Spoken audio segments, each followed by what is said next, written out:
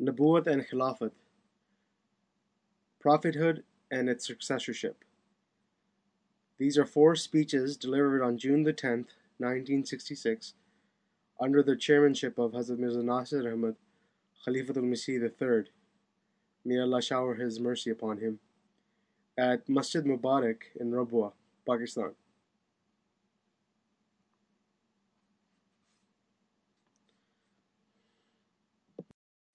The first speech, Nubuwwat of the Promised Messiah Islam, by Maulana Abu Ata Jalandhari, Raziyallahu Anhu. A bit more about the author. He was born in 1904 and died in 1977. Maulana Abu Ata Jalandhari Raziyallahu Anhu was born in the district of Jalandhar in 1904. At the age of 7, his father brought him to Qadian for studies, where he completed his honors in Arabic with distinction. For 5 years, he served as the missionary in charge for Palestine, and acquired great proficiency in Arabic. He started magazine Al-Bushra in 1933 and also started the magazine Al-Furqan. He was a prolific writer and wrote numerous books in Urdu and Arabic. He held many public debates in various topics, including one with Maulvi Thanaullah Amritsari. He served as the principal of Jamia Ahmadiyya and Jamiatul Mubashirin from 1944 to 1958. He was also one of the members of the delegations of the Ahmadiyya Muslim Jamaat in 1953 and 1974 to the government of Pakistan. He also served as the member of the Ifta Jurisprudence Committee for many years until his death. He is one of the 3 members of the Ahmadiyya Muslim Jamaat who have been given the title Khalid-e Ahmadiyyat by Hazrat Muslim Maud Raziyallahu Anhu. Now back to the speech, Nubuwwat of the Promised Messiah Islam. References up to 1914 from those who did not take the Pledge of Allegiance with Khilafat-e Ahmadiyya after the demise of Hazrat Khalifatul Masih I Raziyallahu Anhu. The Messiah of the age has now appeared on earth. Allah has fulfilled that which He has promised on that day. Blessed is he who believes now, and ranks with the companions of the Holy Prophet ﷺ by accepting me. The same elixir has been offered to them by the hospitable God. Glory is to him who puts my enemies to shame. These are the Urdu couplets of the Promised Messiah Islam. During the blessed life of the Promised Messiah Islam, all Ahmadis hovered around him and his spiritual light like moths. They fully recognized his status. All followers firmly believed that by being a servant of the Holy Prophet ﷺ and deriving spiritual grace from him, the Promised Messiah Islam became an Ummati Nabi. They all offered with him utmost zeal and loving devotion, all kinds of sacrifices for the propagation of Islam. The editor of Badr declared this belief as following: Listen, every Ahmadi is firmly established on the belief that the holy, noble, and righteous personage whom people call Mirza Qadiani is a Nabi chosen by God. Badr, June 18th, 1908, page 11. According to the Ahmadiyya Muslim Jamaat, no law-bearing prophet According to the Ahmadiyya Muslim Jamaat, no law-bearing Nabi can come now. Indeed, anyone who makes such a claim is a disbeliever and a liar. The only type of Nabi who can come is one within the Ummah of the Holy Prophet ﷺ, and that is provided that he does not bring any new law. The founder of the Ahmadiyya Muslim Jamaat himself writes, Now all Nubuwwats are closed except the Nubuwwat of Muhammad ﷺ. No Nabi with a new Sharia can come. A Nabi without a new Sharia can appear, but only if he is within the Ummah. On this basis, I am an Ummati as well as a Nabi. Tajalliyat-e Ilahiyya and Ruhani Khazain, Volume 20, page 411 to 412. In March of 1914, during the establishment of the Second Khilafat, some people refused to take the Pledge of Allegiance and termed themselves outside the pale of Khilafat. Up until March of 1914, these people had adhered to the non-law-bearing Nabuwat of the promised Messiah alayhi salam. I will confine myself to quoting their references in their own words. These clear statements do not require any further comments or explanations. The first and the second reference deal with the fundamental principles and with the true meaning of Khatam al-Nabiyyin and La Nabi Badi. In addition to these two, there are 20 references in which the old and the young,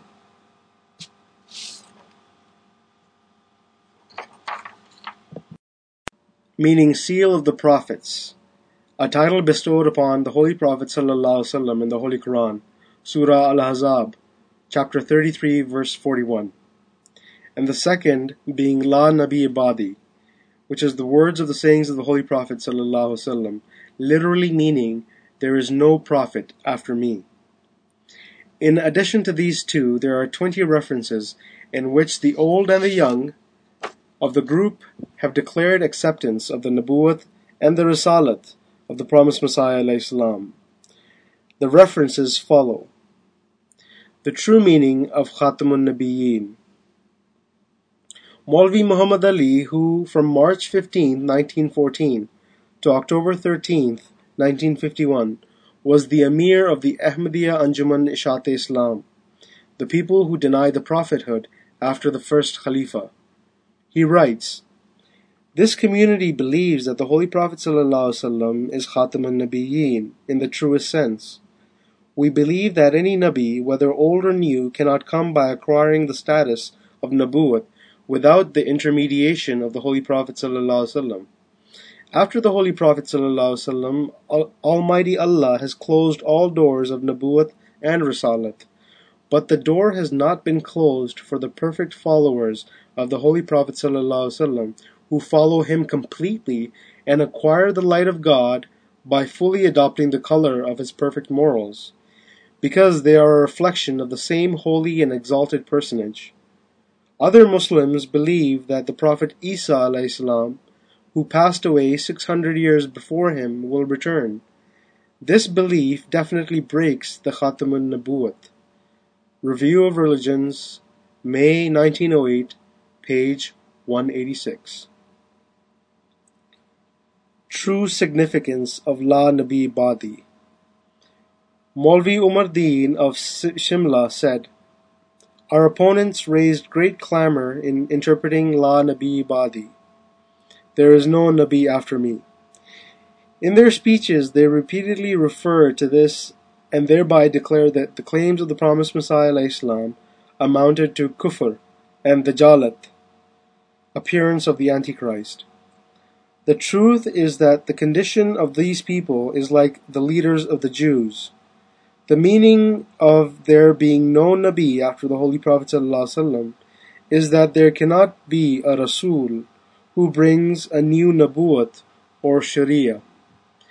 There can be a Nabi who is a servant of the Holy Prophet ﷺ. A scholar of Hadith, Mullah Ali Qari, has made this meaning very clear in elaborating the meaning of the Hadith. If Ibrahim had lived, he would have been a Nabi. Peygham-e-Sullah, September 16, 1913. A few quotations from Ahmadiyya Anjuman Ishat-e-Islam. Maulvi Muhammad Ali. Chosen the Exalted Rasul. Number 1. Maulvi Muhammad Ali, during his speech in the Ahmadiyya building, Lahore, said, "Whatever meanings the opponent may adopt, we are firmly established on the belief that God can raise Anbiya. He can grant to people the status of Siddiq, truthful, the Shaheed, martyrs, and the Salih, righteous. But there needs to be one who asks. The one at whose hands we pledge allegiance was true. He was chosen and exalted Rasul, and the spirit of purification he reached its zenith in him." Speech of Maulvi Muhammad Ali in the Ahmadiyya buildings, quoted in Al-Hakam, July 18, 1908, page 6. Claimant of Risalat. Number 2. In commenting upon the attitudes of critics of the promised Messiah Islam and comparing the situation with Chirag Deen of Jammu, Maulvi Muhammad Ali writes, "It is not surprising that a man who is a supporter of Islam and makes a claim of Risalat and is establishing the truthfulness of Islam all over the world and is refuting all the false doctrines, is being so bombarded by edicts of apostasy as to make his life totally constrained. But when another person makes the claim of Risalat in support of Christianity, but outwardly claims to be a Muslim, nobody writes a line in opposition to him." Review of Religions, May 1906, page 166. Mirza Ghulam Ahmad of Qadian is such a Nabi. Number 3. Maulvi Muhammad Ali writes, "Such a Nabi has been raised by Almighty Allah at this time, but people deny his truthfulness just as they had denied the truthfulness of earlier ones. Alas, these people should reflect. Have they not been shown the signs that no human can show? Is he not saving them from sin as the earlier Anbiya did? Does he not create in them the belief of the all-knowing and the all-powerful being, which has inculcated in earlier nations?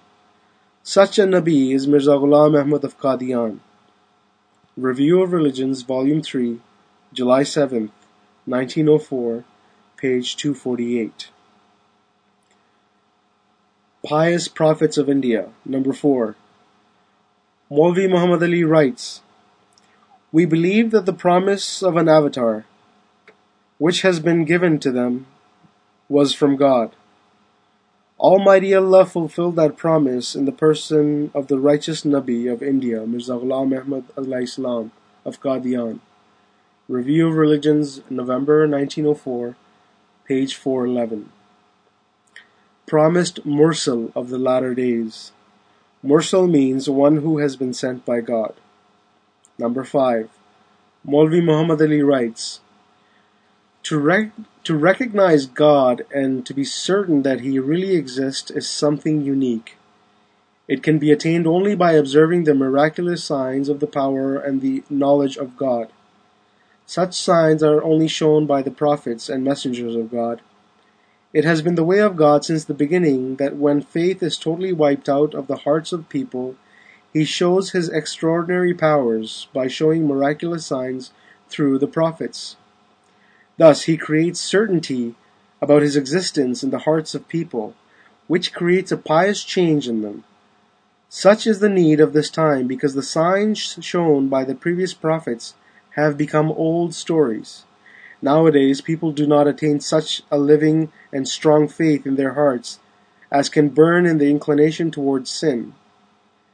This is the reason that moral conditions have deteriorated and people have become negligent of spiritual development.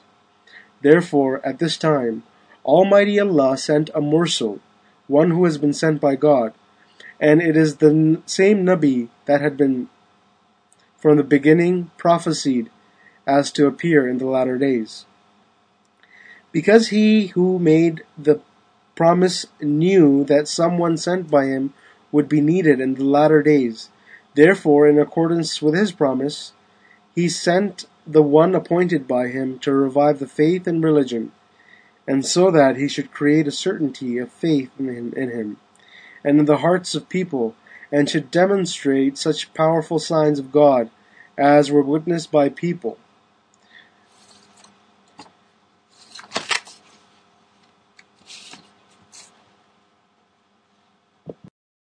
Therefore, in accordance with this promise, He sent the one appointed by Him to revive the faith and religion, so that He should create a certainty of faith in Him, and in the hearts of people, and should demonstrate such powerful signs of God as were witnessed by people during the times of the earlier prophets. Man cannot safeguard himself from the bondage of sin as long as living faith is not created. Without faith, man cannot be saved from the sin, and it is impossible to acquire certainty without observing the fresh manifestations of the power of God. Fresh signs cannot be demonstrated without the coming of one who has been appointed by God. Such a one, a Mursal, who can create certainty of faith, is the founder of the Ahmadiyya community. Review of Religions, May 1906, pages 182 to 183. A Nabi, in accordance with the way of God, number 6. In his review of the magazine Tashizul Adhan, Maulvi Muhammad Ali writes, the Tashizul Adhan, a quarterly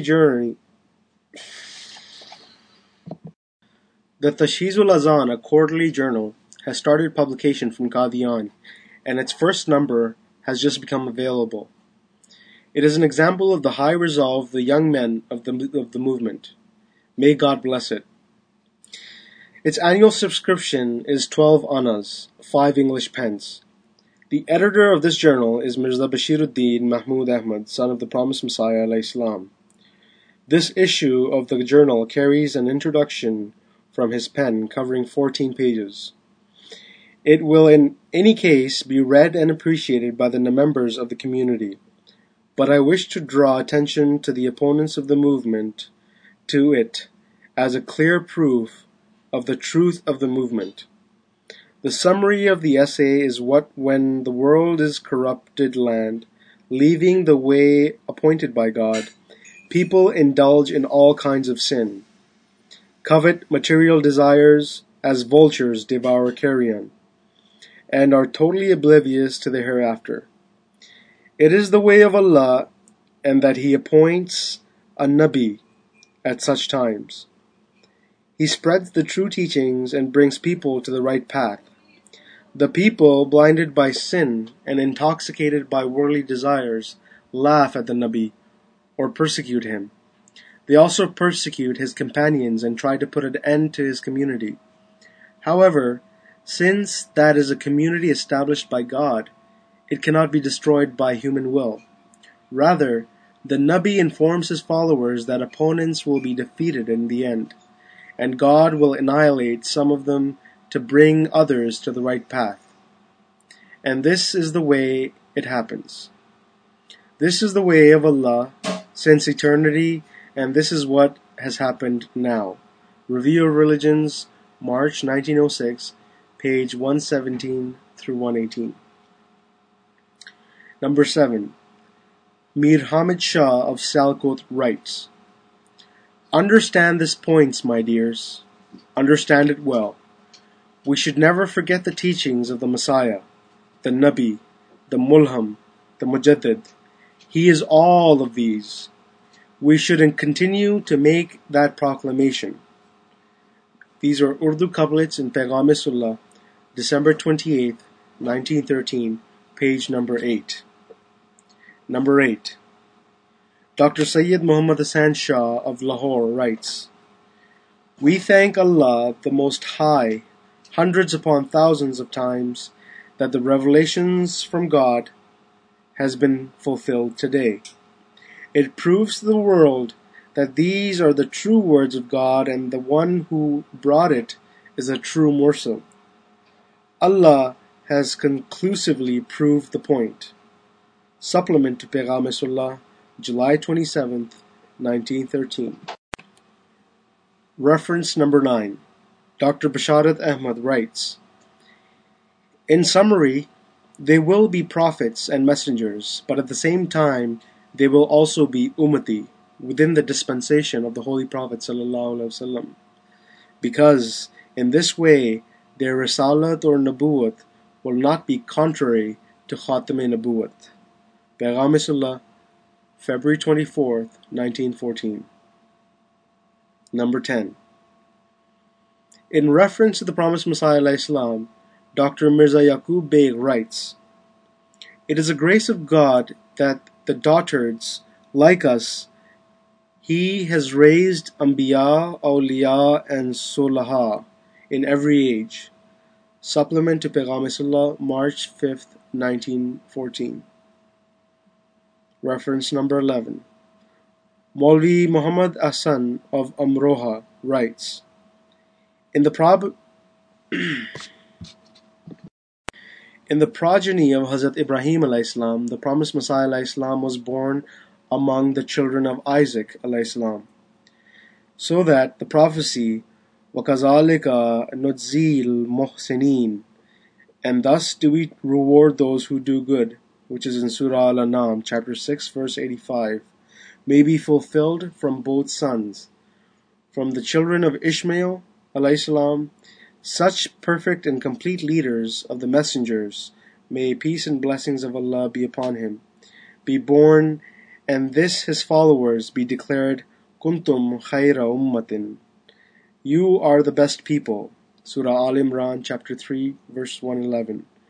And from the children of Isaac, such a Nabi, the promised Messiah alayhi salam, be born, who is a servant of Ahmad alayhi salam, but along with it, he is also a Nabi. Thus the promise, وَجَعَلْنَا فِي ذُرِّيَّتِهِ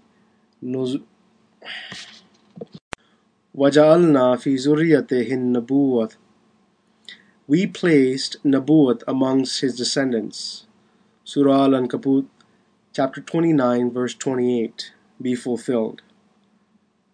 This is a supplementary to the Badr, January 26, 1911, on page 2. Reference number 12. Maulvi Muhammad Ahsan of Amroha also writes, the holy personage of Mirza Sahib has attained that secondary Nabuwat which had been promised for those who follow the Holy Prophet ﷺ. As Allah the Most High says, وَمَنْ يُطِعِ اللَّهَ وَرَسُولَهُ فَأُولَٰئِكَ مَعَ الَّذِينَ أَنْعَمَ اللَّهُ عَلَيْهِمْ مِنَ النَّبِيِّينَ وَالصِّدِّيقِينَ وَالشُّهَدَاءِ وَالصَّالِحِينَ. And those who obey Allah and this messenger of His shall be amongst those on whom Allah has bestowed His blessings, namely the prophets, the truthful, the martyrs, and the righteous. Surah Al-Nisa, chapter 4, verse 70. According to this verse, those who are the embodiment of this promise can be Siddiq, Shaheed, or Salihin, and also they can also be Anbiya. For this reason, the promised Messiah ﷺ has been called Nabiullah at many places in the authentic ahadith. This is a footnote to Risala at-Tib. Reference number 13. As secretary to the Bahishti Maqbara, Maulvi Muhammad Ahsan of Amroha writes, the promised Messiah and the Mahdi alayhi salam came for the fulfillment of the promise. They are informed of their ranks in paradise, and this cemetery was shown to the promised Messiah alayhi salam in a vision about 2 years before his demise, in accordance with the hadith that no Nabi passes away until he is shown by Allah his place of rest in paradise. Therefore, although he breathed his last in Lahore, he was buried in this Bahishti Maqbara in accordance with the hadith. The death of travelers is martyrdom. Signed July 27, 1908. Registrar's Office, Bahishti Maqbara. Reference number 14. A. In the presence of the promised Messiah alayhi salam, Maulvi Muhammad Ali appeared as a witness on May 13, 1904. On being questioned by Khwaja Kamaluddin, he said, anyone who denies the truthfulness of a prophet is a great liar. Mirza Sahib has claimed to be a Nabi. His followers believe him to be true in this claim, and his opponents consider him to be false. The Holy Prophet ﷺ is true according to the Muslims and false according to the Christians. Reference 14b. On June 16, 1904, in the presence of the promised Messiah ﷺ, in response to the critic made by Maulvi Karimuddin,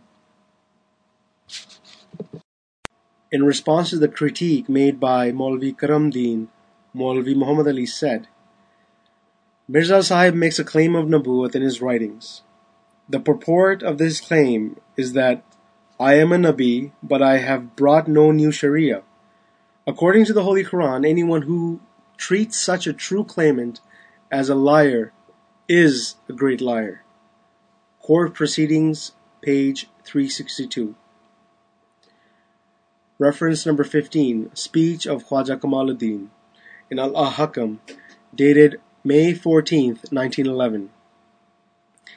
The Batalvi, in his essay in Paisa newspaper, says that the Khwaja Sahib has repudiated that the promised Messiah ﷺ is a Nabi or a Rasul. But the Batalvi will be mortified to learn that within his home, Batala, Khwaja Sahib stated clearly in his lecture that in your neighborhood has appeared a Nabi and a Rasul. It is up to you to believe in him or not. Reference number 16. In the case of Maulvi Karam Deen of Bhain, District Jhelum, acting as attorneys, Khwaja Kamaluddin and Maulvi Muhammad Ali submitted the following statement under the signature of the promised Messiah ﷺ.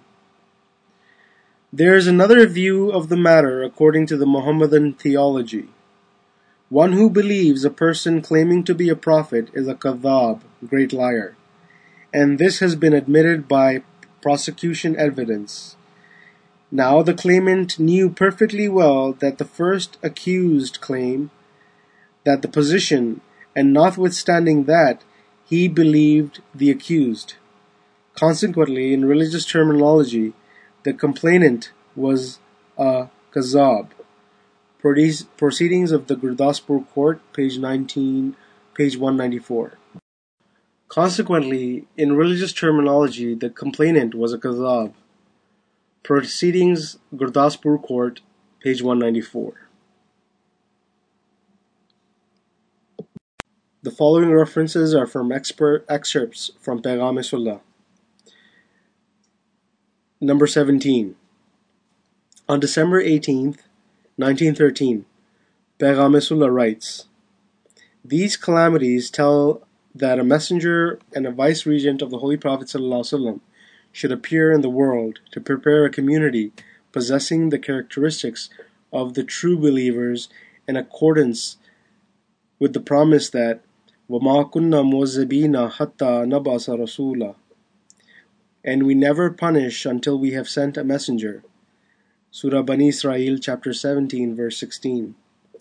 But he who does not accept will be awakened by powerful assaults.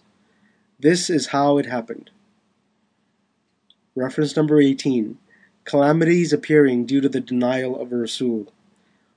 On January 25th, 1914, Paygam-e-Sullah writes, how good would it be if Muslims ponder over وَمَا كُنَّا مُعَذِّبِينَ حَتَّى نَبْعَثَ رَسُولًا, and we never punish until we have sent a messenger. Surah Bani Israel, chapter 17, verse 16. Thereby they should try to search for a Rasul because of those denial these Thereby they should try to search for the Rasul, because of whose denial these calamities are appearing so frequently.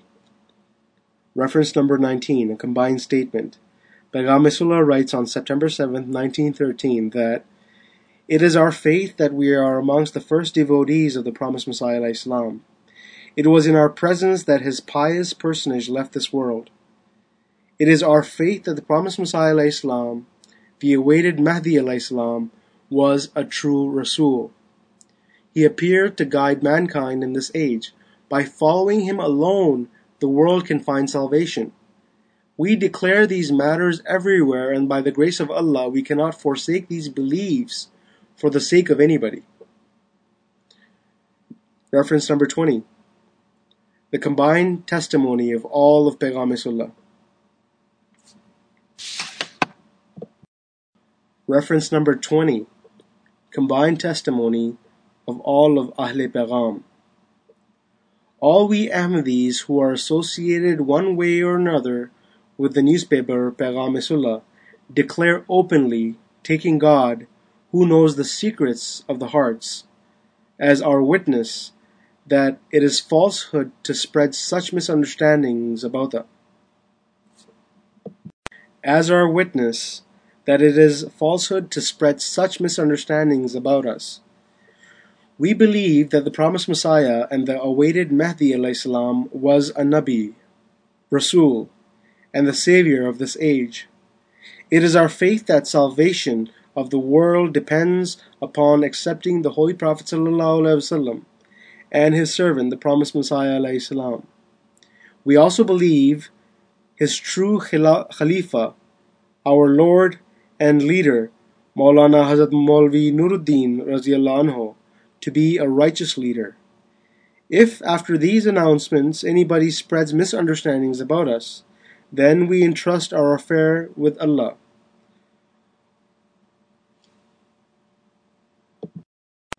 وَأُفَوِّضُ أَمْرِي إِلَى اللَّهِ إِنَّ اللَّهَ بَصِيرٌ بِالْعِبَادِ. And I entrust my cause to Allah. Verily Allah sees all His servants. Surah Al-Mu'min, chapter 40, verse 45. Paygam-e-Sullah, October 16th, 1913. In the end, we present one reference which amply and conclusively states the agreed doctrine of all Ahmadis. Shaykh Abdul Rahman Misri has written, I am an Ahmadi belonging to the period of the promised Messiah alayhi salam. I took the Pledge of Allegiance in 1905. I believe the promised Messiah alayhi salam to be a Nabi, in the same sense, in the same way as I believe in all the other prophets and messengers. I made no distinctions in the significance of Nabuwat at that time, nor do I make it now. I was not acquainted with the terms like isti'ara and majaz. I was not acquainted with terms like isti'ara and majaz. Later, the sense in which I saw these words used in the books of the promised Messiah ﷺ does not go against my belief. In this sense, I still consider His Holiness, may peace be upon him, to be a Nabi by the way of reflection, i.e., without a new Sharia, and a Nabi who acquires that status by full obedience to the Holy Prophet ﷺ and loses himself in the obedience of the Holy Prophet ﷺ. My faith is based on speeches and writings of the promised Messiah ﷺ and the agreed doctrine of the Ahmadiyya Muslim Jamaat. Signed, Abdul Rahman, Headmaster, Madrasa Ahmadiyya, August 24th, 1935. The signed statement of Misri Sahib is available in the records of the Jamaat. It has been published repeatedly in Al-Fazl and Al-Furqan. To sum up, the belief of the Ahmadiyya Anjuman-e-Ishat-e-Islam about the prophethood of the promised Messiah ﷺ is exactly the same as that held by the mainstream Ahmadis. Because they never repudiated the statements quoted above, the Ahmadiyya Muslim Jamaat also believes that the promised Messiah ﷺ was a reflection and servant of the Holy Prophet ﷺ and was not a law-bearing prophet within the Ummah of the Holy Prophet ﷺ, and was a non-law-bearing prophet within the Ummah of the Holy Prophet ﷺ. And Allah is a witness over what we say. The second speech, Khilafat Ahmadiyya and the Pledge of Allegiance to Khilafat, by Maulana Shaykh Mubarak Ahmad Raziyallahu Anhu. About the author. Maulana Shaykh Mubarak Ahmad was born in rural Multan, now in Pakistan, on October 10th, 1910. Maulana Shaykh Mubarak Ahmad devoted his life in the service of Ahmadiyyat and Islam at the age of 21. He was one of the pioneering missionaries in East Africa, where he worked from 1934 to 1962. From 1962 to 1979, he held several important positions at the headquarters of the Ahmadiyya Muslim Jamaat. From 1979 to 1983, he served as the Imam of the London Mosque. In 1983, he came to the United States and served as the National Amir. Maulana Shaykh Mubarak Ahmad retired in 1990, but remained active in the service of Islam in various official and personal capacities. He also translated the Holy Quran and the Book of Hadith, Riyaz al-Salihin, into the Swahili language. Maulana Sheikh Mubarak Ahmad has the honor of serving Islam and Ahmadiyyat as a devotee for 4 continents: Asia, Africa, Europe, and North America. He was an eloquent speaker and a prolific writer, as well as an astute administrator. The speech Khilafat Ahmadiyya and the Pledge of Allegiance to Khilafat.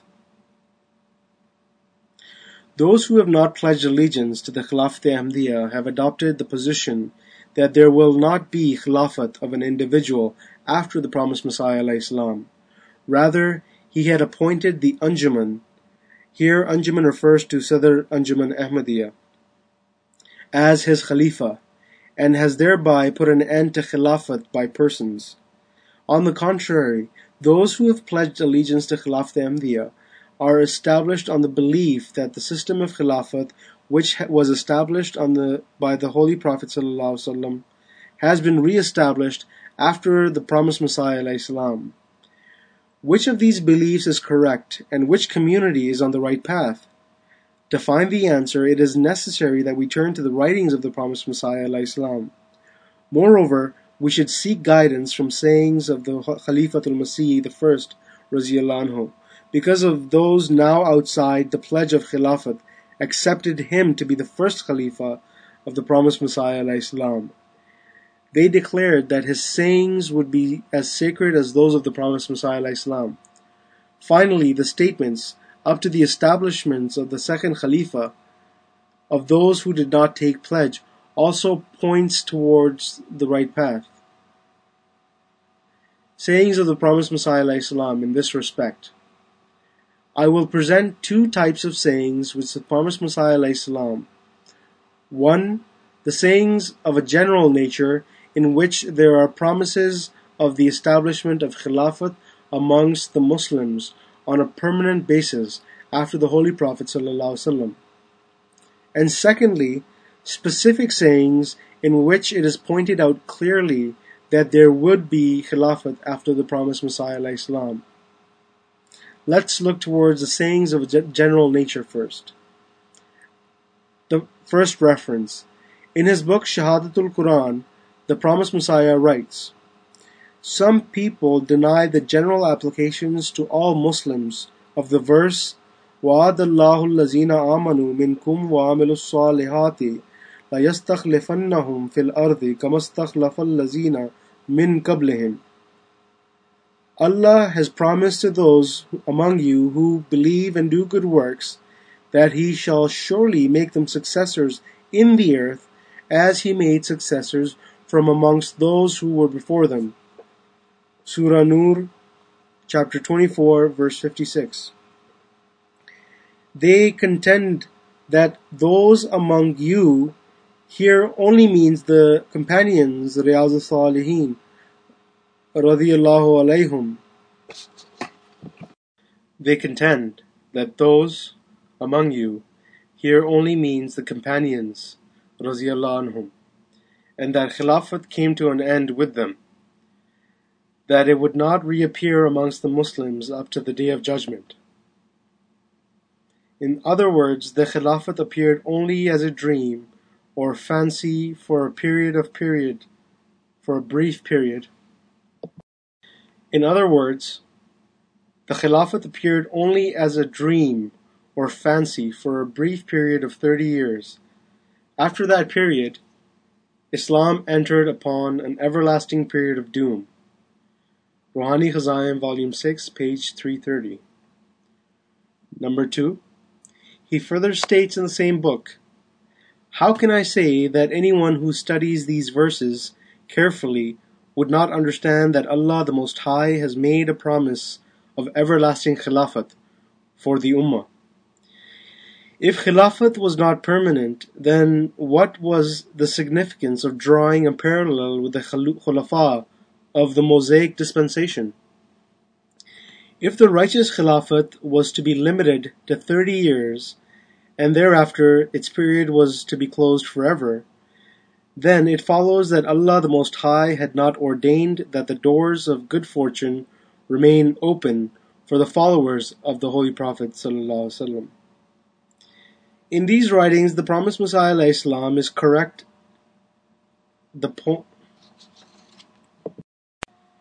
In these writings, the promised Messiah ﷺ is correcting the point of view of those who believe that the Khilafat was confined to the companions radiallahu anhum, and it's closed thereafter.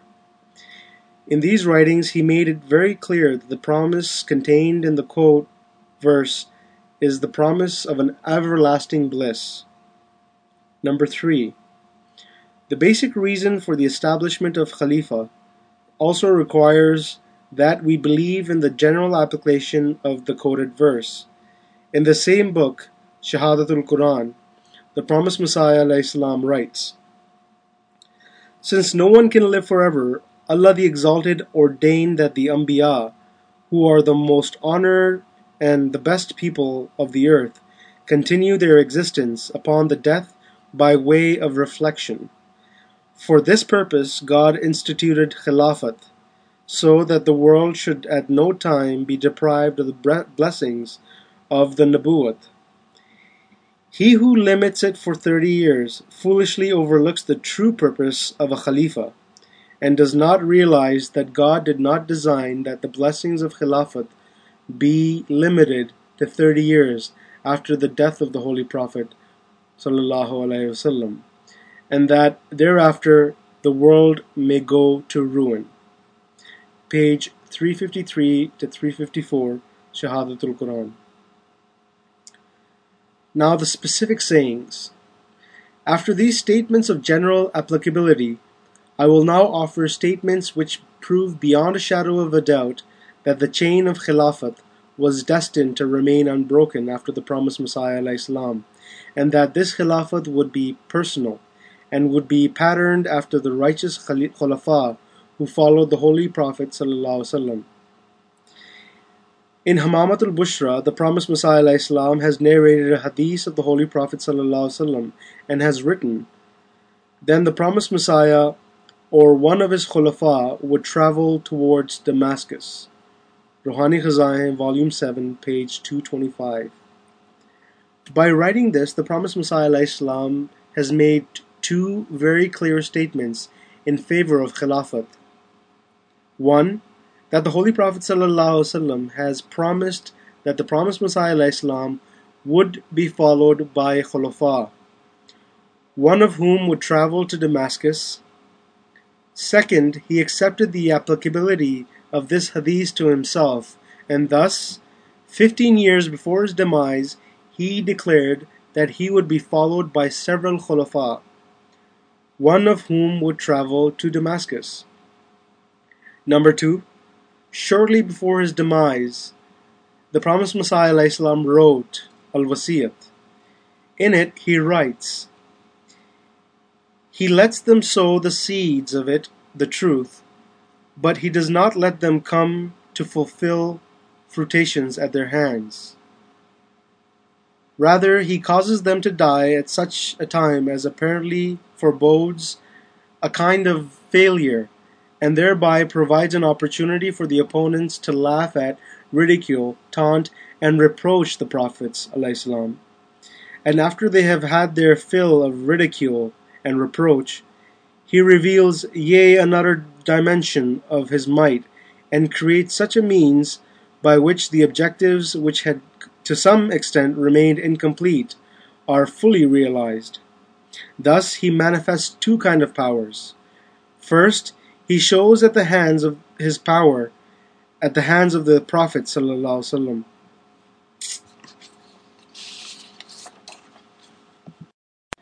Number 2. Shortly before his demise, the promised Messiah ﷺ wrote Al-Wasiyat. In it, he writes, "He lets them sow the seed of it, but he does not let it come to full fruition at their hands.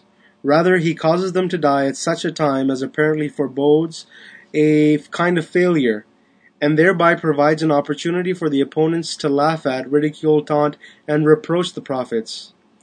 And after they have had their fill of ridicule and reproach, he reveals yet another dimension of his might, and creates such means by which the objectives, which had to some extent remained incomplete, are fully realized.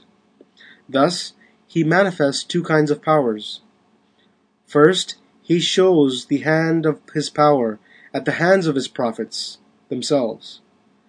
Second, when the death of the prophet, difficulties and the problems arise, and the enemies feel stronger and think that things are in disarray, and is convinced that now this Jamaat will become extinct, and even members of the Jamaat too are in quandary and their backs are broken, and some of the unfortunate ones choose paths that lead to apostasy, then it is that God, for the second time, shows his mighty power and supports and takes care of the shaken Jamaat.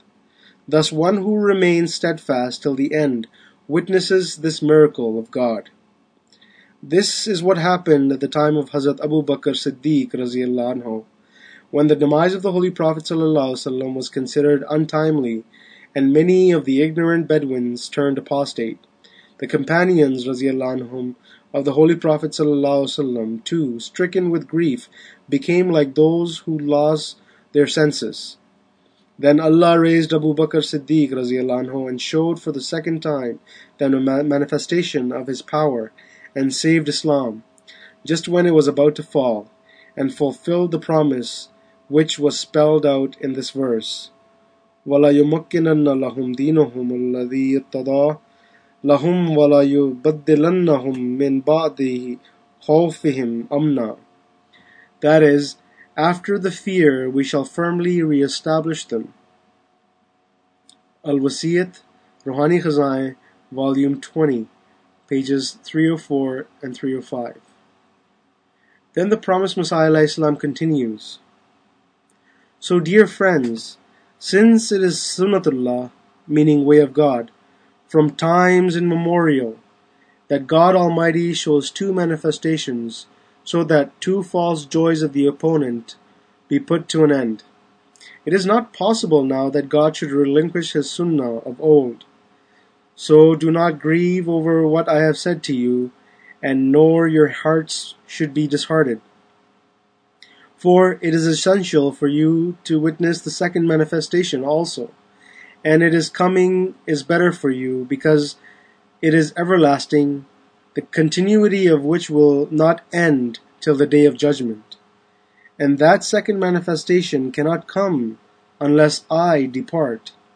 But when I depart, God will send a second manifestation for you, which shall always stay with you, as promised by God in Brahine Ahmadiyya. Many conclusions flow from this writing of the promised Messiah ﷺ. First, the second manifestations refers to the Khulafa, because the promised Messiah ﷺ writes, Then Almighty raised Hazrat Abu Bakr radiallahu anhu to show his second manifestation. By giving an example of Hazrat Abu Bakr, the promised Messiah makes it clear that the second manifestation means Khilafat. Second, the promised Messiah does not limit the application of Ayat-e-Istikhlaf in the Holy Quran to those appointed directly by God. Rather, he gives it a general application and regards it as a type of Khilafat which was bestowed upon Hazrat Abu Bakr radiallahu anhu. Thus, the chain of Khulafa, which started with Hazrat Abu Bakr radiallahu anhu, is a manifestation of the promise made by Allah, the Most High, in that verse. Third, it can also be concluded that it is destined that the believers will face trials and tribulations after the demise of the prophets. These trials have been warded off through the Khulafa. This ancient tradition must also fulfill in the Ahmadiyya Muslim Jamaat.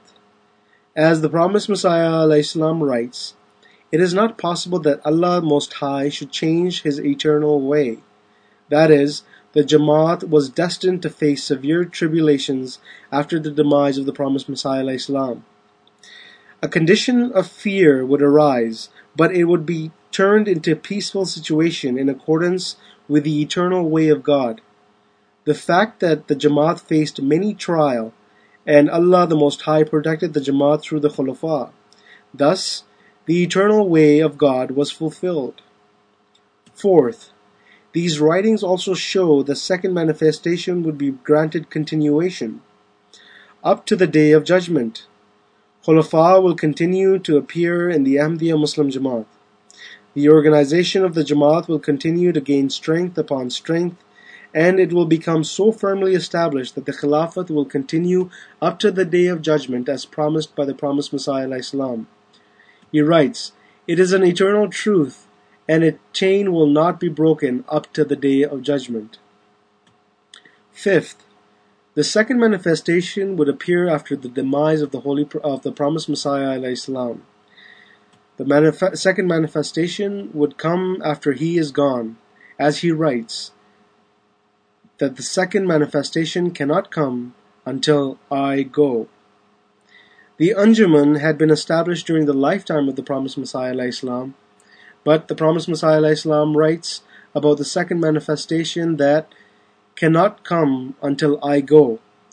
As I have stated earlier, the second manifestation refers to Khilafat. The question of successors does not arise as long as the principle is present, and therefore the promised Messiah ﷺ writes that the second manifestation cannot come until I go. In other words, the system of Khilafat would be established after his demise, as it was established after the Holy Prophet ﷺ. All these conclusions which flow from the writings of Al-Wasiyyat show that the system of Khilafat would be established forever after the promised Messiah ﷺ, and it would always be Khilafat in form of a person. The third reference here is in Sabz Istihar, meaning the green pamphlet. The promised Messiah ﷺ writes, "The second way of sending mercy is to send messengers and prophets, divinely inspired scholars, awliya, and khulafa, so that people may be guided to the right path through their leadership and guidance, and should attain salvation by following their way.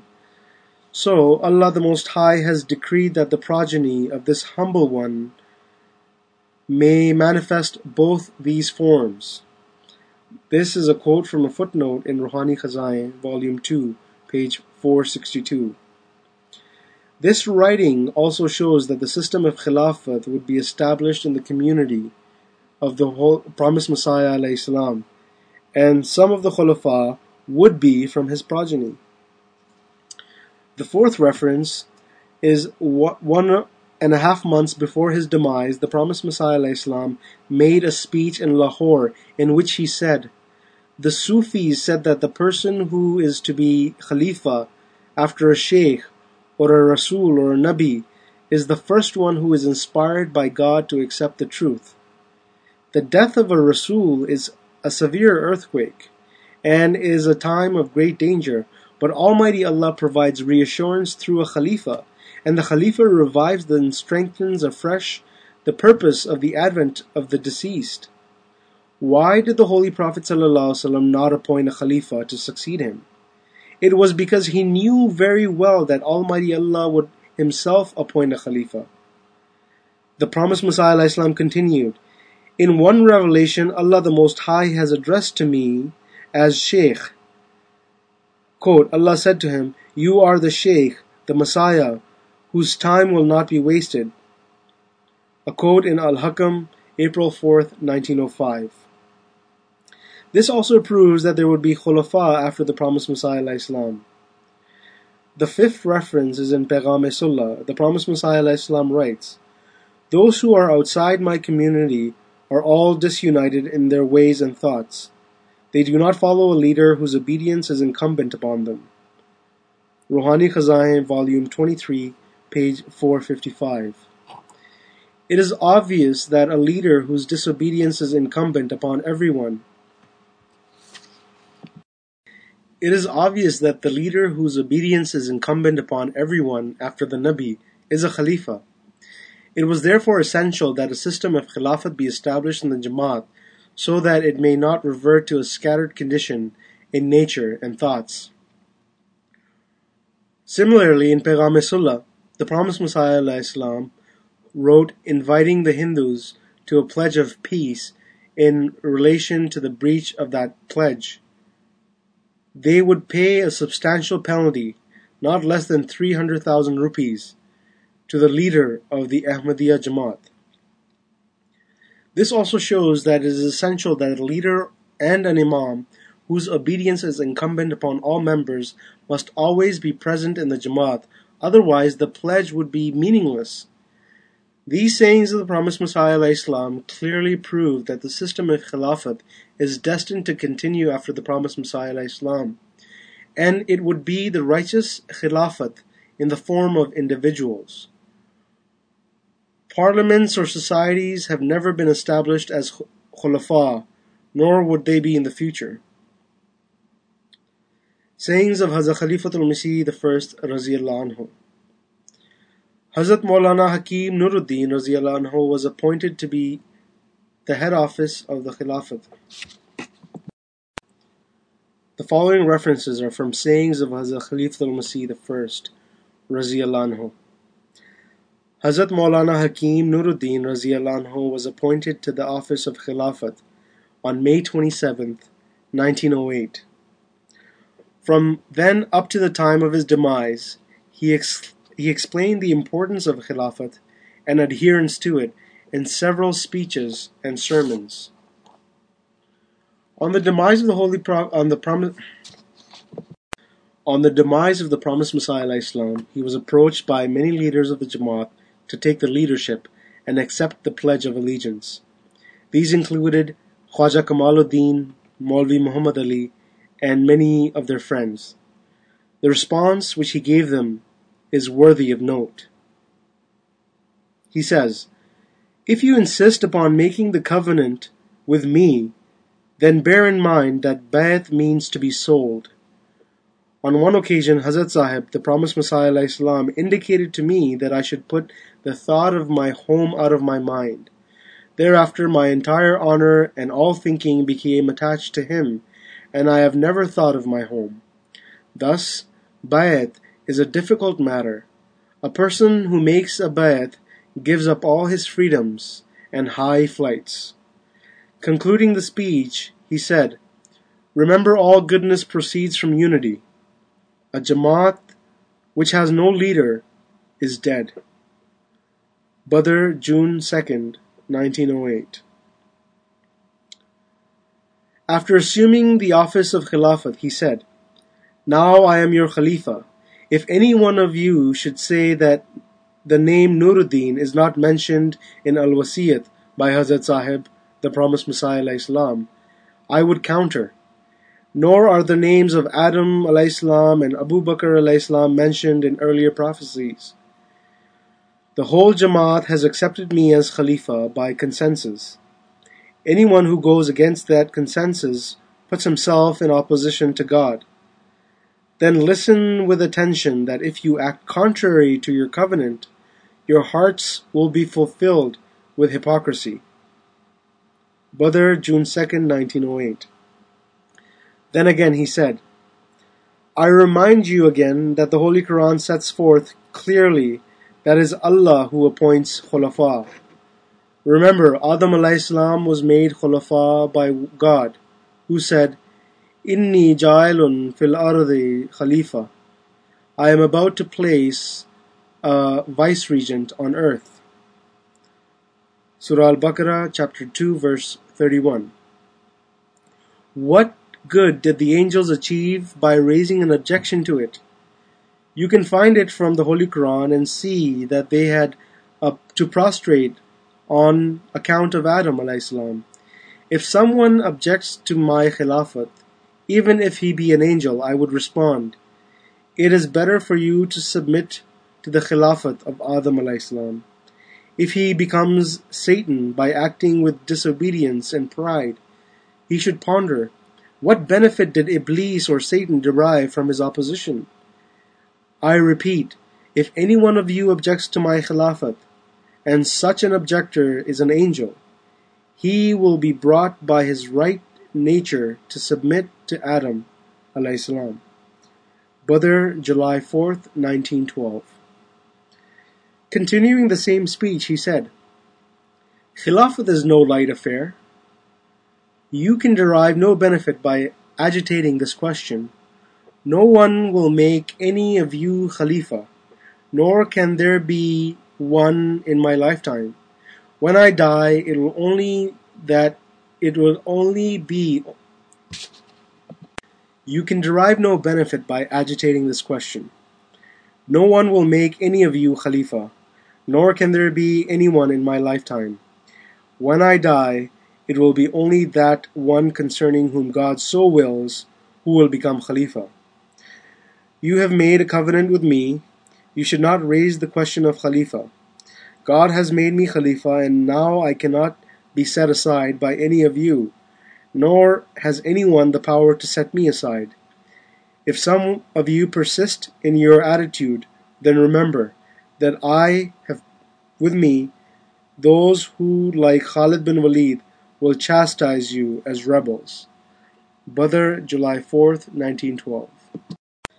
At another occasion he said, I declare in the name of Allah that Allah has appointed me as Khalifa, just as He appointed Adam alayhi salam, Abu Bakr radiallahu anhu, and Umar radiallahu anhu as Khulafa. Another of his admonitions is, if I have been made Khalifa, this is God's doing in accordance with His design. It is true that He has made me Khalifa for your good. No power can set aside a Khalifa appointed by God. No one of you has the power or strength to set me aside. If God Almighty wills to set me aside, He will cause me to die. You must commit to this matter to God. The person who says that He has made me Khalifa utters falsehood.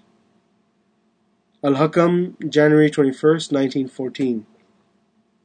Again he has said, if anyone say that the Anjuman has made me Khalifa, he utters a falsehood.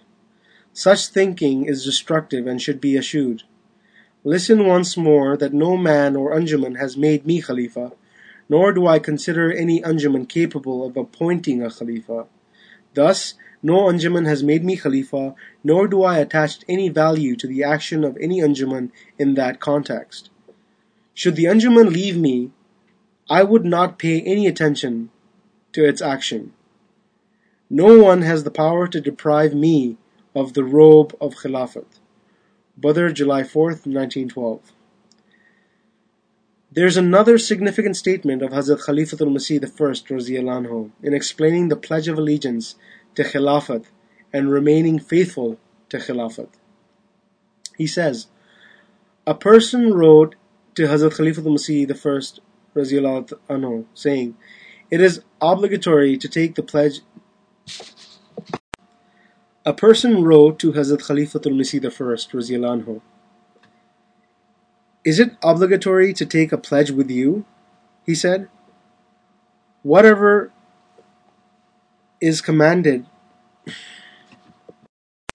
He said, whatever is commanded for the original pledge does apply equally to the branch. The companions radiallahu anhum of the Holy Prophet sallallahu alaihi wasallam deemed it obligatory to take the pledge at the hand of the Khalifa before burying the body of the Holy Prophet sallallahu alaihi wasallam. Badr, March 3rd, 1911, page 9. This makes it clear that taking the pledge of every Khalifa is obligatory. The previous statements make it clear that Allah appoints whomsoever He wills as Khalifa. After the promised Messiah alayhi salam, Allah will appoint whom He wills. The obedience to all the Khulafa will be obligatory, just as the obedience of the righteous Khulafa was obligatory after the demise of the Holy Prophet sallallahu alaihi wasallam. Hazrat Khalifatul Masih I radiallahu anhu considered himself to be the righteous Khalifa, just like Hazrat Abu Bakr radiallahu anhu and Hazrat Umar radiallahu anhu and other Khulafa. Another one of his statements is worthy of note. A point I wish to make is worth remembering. Despite deliberate attempts, I cannot resist saying so. I have noticed that Hazrat Khwaja Sulaiman, mercy of Allah be upon him, was utterly devoted to the Holy Quran.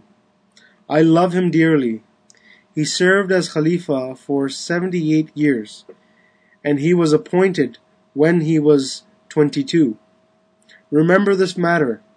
I have stated it for a special reason and purely for your benefit. Al-Badr, July 27, 1910. In 1911, when he fell ill, he wrote a testament and handed it over to one of his people. He wrote, Khalifa Mahmud. Upon recovery, he tore this paper up, which had been sealed. On March 4th, 1914, Hazrat Khalifatul Masih I felt very weak. He asked for a pen and ink and wrote the following statement for his successor. My successor should be righteous, popular, learned, and of good conduct. He should exercise forbearance towards the old and the new children. My successor should be righteous, popular, learned, and of good conduct. He should exercise forbearance towards the old and new friends of the promised Messiah ﷺ. I have been the well-wisher of all of them, so he should be. The public teachings of the Holy Quran and Hadith should be continued. Greetings of peace. Al-Hakam, March 7th, 1914, page 5. He wrote this testament in his last illness and asked Maulvi Muhammad Ali to read it 3 times and asked him to confirm it. The will that he left behind relating to his successor also clearly demonstrates that Hazrat Khalifatul Masih I believed in Khilafat by an individual and believed that this is the only way that the traditions set by the righteous Khulafa can be preserved. He admonished that the same be adopted after his demise. Sayings up to the second Khilafat of those who did not take the pledge of Khilafat. The first is narrated by Hazrat Maulvi Sayyid Sarwar Shah, may Allah be pleased with him, that on May 27, 1908, on the demise of the promised Messiah ﷺ, Khwaja Kamaluddin, Mirza Yaqub Bey, and Dr. Sayyid Muhammad Hussain Shah arrived from Lahore to Qadian. Khwaja Kamaluddin made a very touching speech to the effect that a caller came from Allah, who called people towards God. We responded to his call and gathered around him. Now he has returned to his God and left us behind. The question is, what should we do now? Shaykh Rahmatullah stood up and said the words to the effect that, on my way to Qadian, I said again and again, and I repeat what I said earlier, give leadership to the old man, meaning Hazrat Maulvi Nuruddin Radhiyallahu Anhu. Without that, this Jamaat cannot stay united. Everybody agreed with him and no one objected. A petition was submitted to Hazrat Maulana Nuruddin Radhiyallahu Anhu, bearing signatures of several members of the Jamaat, including Shaykh Rahmatullah, Dr. Sayyid Muhammad Hussain Shah, Maulvi Muhammad Ali, Khwaja Kamaluddin, and Dr. Mirza Yaqub Bey. It stated, in accordance with the instructions of the promised Messiah ﷺ, as recorded in Al-Wasiyat, we, the Ahmadis whose signatures are subscribed below, are fully satisfied with a trustful heart, and the first among the immigrants, Hazrat Maulvi Nuruddin Radhiyallahu Anhu, who is more knowledgeable and more righteous than all of us, and is the most sincere and oldest friend of our holy leader, and whom he has determined to be model for all of us, as in his couplet,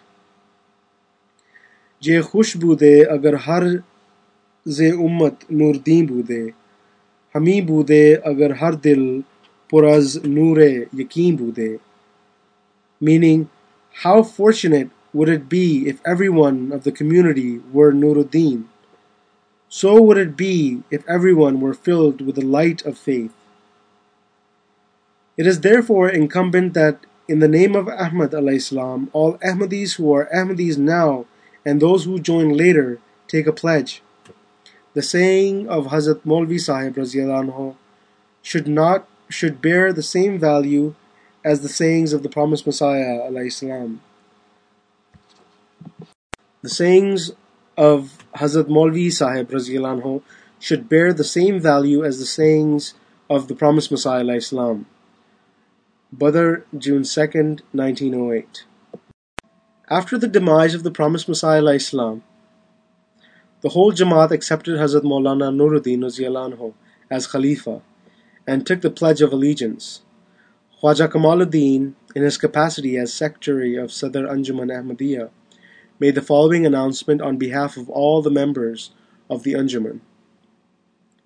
Before the funeral prayers of the promised Messiah alayhi salam were offered, in accordance with al-Wasiyat of the promised Messiah alayhi salam, and in consultation with the leaders of Sadr Anjuman Ahmadiyya, relatives of the promised Messiah alayhi salam, and with the permission of the Mother of the Faithful, the entire Jamaat, numbering about 1,200, took a pledge at the hands of the most honored, pilgrim of the holy places, the respected Hakim Nuruddin Raziyallahu Anhu. The following respected personages were among those present at that occasion: Hazrat Maulana Sayyid Muhammad Ahsan, Sahibzada Mirza Bashiruddin Mahmud Ahmad, Nawab Muhammad Ali, Sheikh Rahmatullah, Maulvi Muhammad Ali, Dr. Yaqub Beg, Dr. Sayyid Muhammad Hussain Shah, Khalifa Rashiduddin, and the most humble Khwaja Kamaluddin. Continuing the statement, Khwaja Sahib said, all those present whose number is mentioned above accepted him as Khalifatul Masih with unanimity. This letter is for the information of all members of the Jamaat. On receiving this message, all members of the Jamaat should personally through letter take a pledge of allegiance to Hazrat Hakimul Ummat, Khalifa of the Masih and Mahdi. Al-Hakam and Badr, June 2nd, 1908. At the end of 1913, the following announcement was made under the signature of Maulvi Muhammad Ali, Maulvi Sadruddin, and Sayyid Muhammad Hussain Shah. The whole Jamaat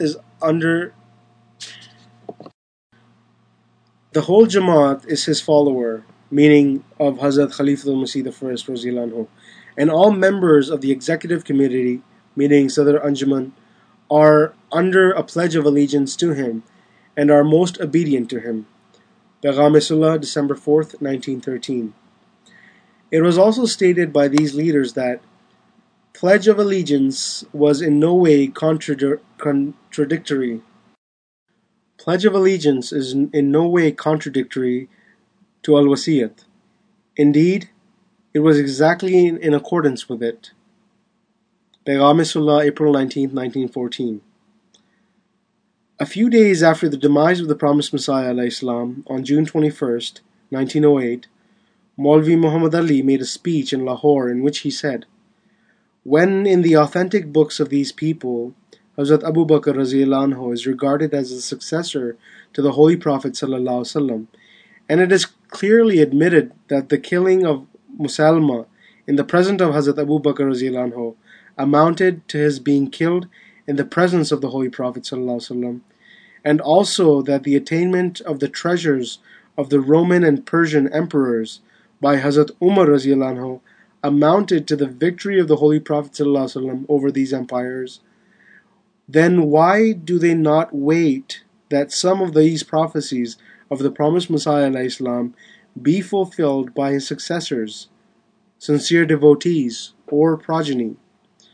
Al-Hakam, July 18th, 1908, Volume 12, page 42. In December 1914, Khwaja Kamaluddin made a speech on the reasons for the internal controversy in the Ahmadiyya community, in which he said, when I performed the pledge, I stated that I would obey him and would also obey the future Khalifa. Reasons for the internal controversy in Ahmadiyya community, page 70. From all these statements of those who did not pledge allegiance to Khilafat during the second Khilafat, it is clear that they agreed that the Jamaat could not be established on firm grounds without Khilafat. They understood from the writings of the promised Messiah ﷺ in Al-Wasiyyat that there must be a Khilafah. They understood from the writings of the promised Messiah ﷺ in Al-Wasiyyat that there must be a Khalifa. The election of Hazrat Khalifatul Masih radhiyallahu anhu was exactly in accordance with Al-Wasiyyat. Hazrat Khalifatul Masih I radhiyallahu anhu was a righteous Imam whose obedience and obligatory Hazrat Khalifatul Masih I was a righteous Imam whose obedience was obligatory, and his sayings amounted to the sayings of the promised Messiah ﷺ. They believed in the coming of a future Khulafa after Hazrat Khalifatul Masih I radhiyallahu anhu. They believed that many prophecies would be fulfilled at the hands of a future Khalifa. All the leaders admonished all members of the Jamaat, old and new, to take the pledge of allegiance. The third speech, entitled Positions Taken by the Ahmadiyya Anjuman-e-Ishat-e-Islam after March 13, 1914, on Nabuwat and Khilafat in the Ahmadiyya Muslim Jamaat, by Sayyid Mir Mahmud Ahmad Nasir. A bit more about the speaker. Sayyid Mir Mahmud Ahmad Nasir was born in 1929 in Qadian, into a devoted and noble family. His father was Hazrat Mir Muhammad Ishaq radhiyallahu anhu, the younger brother of Hazrat Amma Jan radhiyallahu anha. He devoted his life for the service of Islam and Ahmadiyyat and was educated at Jamia Ahmadiyya. Sayyid Mir Mahmud Ahmad Nasir served as a missionary in charge of the United States. He represented the Ahmadiyya Muslim Jamaat at the United Nations Conference of World Religions, where his thesis on the Quran's invitation to come to the common denominator of worshipping one God was received with great appreciation. He also served as the missionary in charge for Spain from 1982 to 1983, and then he returned to the international headquarters of Ahmadiyya Muslim Jamaat to serve as Wakilu Tasnif. He is currently serving as Principal Jamia Ahmadiyya Rabwa in Pakistan. Now back to the speech. Positions taken by the Ahmadiyya Anjuman-e-Ishat-e-Islam after March 13, 1914, on Nabuwat and Khilafat in Ahmadiyya Muslim Jamaat. First position taken by the Ahmadiyya Anjuman-e-Ishat-e-Islam. After the demise of Hazrat Khalifatul Masih I radhiyallahu anhu on March 13, 1914, the Ahmadiyya Anjuman-e-Ishat-e-Islam tried to bring about a change in the beliefs and doctrines of the Ahmadiyya Muslim Jamaat in an effort to discontinue the institution of Khilafat in the Jamaat, to block the elections of a Khalifa to whom everyone would pledge allegiance. The idea was put forward that even if an Amir or a Khalifa is elected, taking bay'at at his hands would not be obligatory. Only new Ahmadis who joined the Jamaat would have to take the pledge. On March 15, 1914, an essay written by Maulvi Muhammad Ali was printed under the caption, "An Important Announcement," in which he wrote, "The second matter to which I would like to draw attention of the friends is that there is no injunction or testament issued by the promised Messiah ﷺ which would require that those who have joined the Ahmadiyya Jamaat by taking pledge at the hands of the promised Messiah ﷺ should take a pledge at the hands of someone else." This statement of Maulvi Sahib was in contradiction to his own possessed belief. At the demise of the promised Messiah ﷺ, all of the Jamaat considered it incumbent to take pledge at the hands of Hazrat Khalifatul Masih I radhiyallahu anhu. Maulvi Muhammad Ali gave a new interpretation to the following decision: "I have firm faith in Allah that this holy personage, Maulvi Nuruddin radhiyallahu anhu, who has been bestowed title of Khalifatul Masih and who alone is worthy of that title in a true sense, has been granted to us by Allah for fulfilling our spiritual needs. This is the holy, unselfish personage with full trust in Allah that has no match in today's world. There is no one in our Jamaat of his spiritual status, knowledge, and understanding. If Allah so wills, He can create thousands of such people, but I speak only of what exists now.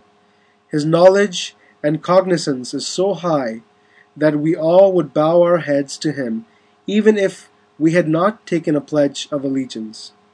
But for the strength of the Jamaat, the will of Allah inspired all of us to develop a spiritual bond with this holy and unselfish personage present amongst us at the demise of the promised Messiah ﷺ. His election was not decided just by 40, rather the heads of the entire Jamaat bowed to him. About 1,500 members took a pledge at the same time. Not a single one, male or female, remained outside the pledge. Paygam-e-Sullah, March 15, 1914. It is obvious that this interpretation actually contradicted the position adopted by the Ahmadiyya Anjuman-e-Islam, rather than supporting it, since it pointed out that the first point of a complete agreement was the appointment of one person as Khalifa, to whom submission would be due from everyone. This was exactly according to the will of Allah. After about a month, the Ahmadiyya Anjuman-e-Islam came out with a new version of their interpretation. In a long essay entitled An Open Letter to Maulvi Sher Ali, Paygam-e-Sullah writes, "For the sake of God, avoid blind following. If we say that Hazrat Maulvi Nuruddin did not follow al-Wasiyat, that the Jamaat had made a mistake, it does not take anything away from their holiness. Human beings do commit such mistakes. The Jamaat or respected Maulvi Sahib did not do so on purpose." Paygam-e-Sullah, April 22, 1914. The two interpretations show that when one forsakes the truth, he slips and cannot find a firm footing. On March 15th, it was stated that the election of Hazrat Khalifatul Masih I, Raziyallahu Anhu, was in accordance with the divine will, and that his personage was the same as the personage of the promised Messiah ﷺ.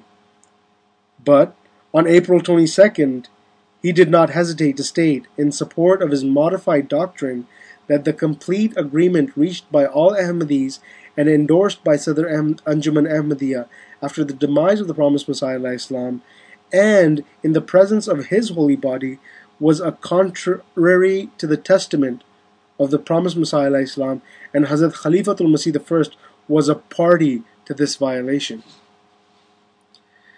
Now to the second position taken by the Anjuman-e-Islam. The second doctrine which the Ahmadiyya Anjuman-e-Islam adopted about Khilafat after the demise of the first Khalifa, Hazrat Khalifatul Masih I Raziyallahu Anhu, was that if a Khalifa or an Amir is elected, the Sadr Anjuman Ahmadiyya would not be answerable to him. Rather, the Anjuman would be independent in its decisions, and its decisions would be final. Its interpretations would be binding, and no one would have the right to instruct it or to reject its decisions. On March 22, 1914, the Ahmadiyya Anjuman-e-Islam expressed their disagreement with Hazrat Khalifatul Masih II Raziyallahu Anhu on this point in the following words: As regards to Sadr Anjuman Ahmadiyya, Khalifatul Masih II Raziyallahu Anhu wants to keep complete control with himself. We disagree with that because the promised Messiah ﷺ has regarded the Anjuman as the vice-regent or the Khalifa appointed by God, and has regarded its decision as final unless a Mamur, meaning appointed by God, cancels them on the basis of a revelation from God. On the one hand, the Anjuman Ahmadiyya On the one hand, the Ahmadiyya Anjuman Ishat-e-Islam regarded the Anjuman as completely independent and free, and regarded its decision as final and binding. But on the other hand, when they found its decision to be in variance with their own decisions and doctrines, they made fun of it. On March 22, 1914, Peygham-e-Sulh published the report on the first meeting of the Anjuman after the demise of Hazrat Khalifatul Masih I in the following words. Today, a meeting of the Sadr Anjuman Ahmadiyya was held. The following were present: Sahibzada Mirza Bashiruddin Mahmud Ahmad, Mian Bashir Ahmad, Nawab Muhammad Ali, Dr. Mir Muhammad Ismail, Dr. Khalifa Rashiduddin, Hazrat Maulvi Muhammad Ahsan, Maulvi Sher Ali, Maulvi Muhammad Ali, Sheikh Rahmatullah, Sayyid Muhammad Hussain Shah, Dr. Mirza Yaqub Beg, and Maulvi Sadruddin. Moreover, the written opinions from Mir Hamid Shah and Maulvi Ghulam Hussain were present. This was the first session which took place after the demise of Hazrat Khalifatul Masih I Raziyallahu Anhu. In short, it included 5 members who have not taken the pledge of allegiance to the second Khilafat, and 7 who have taken pledge or are close relatives. They did what they wanted. Even matters not included in the agenda were approved in a dictatorial manner. Some members objected and wanted to have their disagreements noted, but it was not noted. These events foretell what is about to happen to the Sadr Anjuman Ahmadiyya, which is the successor to the Khalifa of God, meaning the promised Messiah alayhi salam. The report further stated that Hazrat Khalifatul Masih I Raziyallahu Anhu had directed Maulvi Sher Ali Raziyallahu Anhu to go to London and repeatedly admonished him to go to England to help Khwaja Sahib. But alas, this directive of Hazrat Khalifatul Masih I Raziyallahu Anhu was buried along with his body. Despite the disagreement expressed by 7 members, the members of the Anjuman, which comprised mostly of the relatives of Sahibzada Sahib, and totaled 8 including the vote of the presiding officer, made this undesirable decision. Thus Maulvi Sher Ali Sahib Raziyallahu Anhu was deprived of this good deed, and the injunction of Hazrat Khalifatul Masih I Raziyallahu Anhu was disobeyed and dishonored. Inna lillahi wa inna ilayhi raji'un. The following members could not tolerate the insult done to the directive of Hazrat Khalifatul Masih Raziyallahu Anhu. Thinking that they might be considered responsible for this violation, the following members walked out: Maulvi Muhammad Ali, Sheikh Rahmatullah, Mirza Yaqub Beg, Dr. Sayyid Muhammad Ahsan. Peygham-e-Sulh, April 2, 1914. The above statements of Peygham-e-Sulh show an intriguing contradiction. On the one hand, they regard the Anjuman to be above the pledge of allegiance to the Khalifa, and regard its decisions as final. But on the other hand, when they find the decisions of Anjuman unacceptable, they criticize it and walk out of its meetings. Now to the third position taken by the Ahmadiyya Anjuman Ishat-e-Islam. When someone denies a truth, he has to deny many other truths. This is what happened to Ahmadiyya Anjuman Ishat-e-Islam. After the demise of Hazrat Khalifatul Masih I Raziyallahu Anhu, they rejected the truthful Islamic Khilafat in the Ahmadiyya Muslim Jamaat. When they were reminded by those who had taken the pledge of Khilafat that A. There's a hadith gives the title of Nabi to the promised Messiah alayhi salam, and B. The promised Messiah alayhi salam had repeatedly been addressed by the words Nabi in his revelations, and C. Khilafat is a topic which comes within the subject of Nubuwwat and is declared by Hazrat Khalifatul Masih I Raziyallahu Anhu. Whatever applies to the original directives would apply to its subordinate matters. They started rejecting the Nubuwwat of the promised Messiah alayhi salam.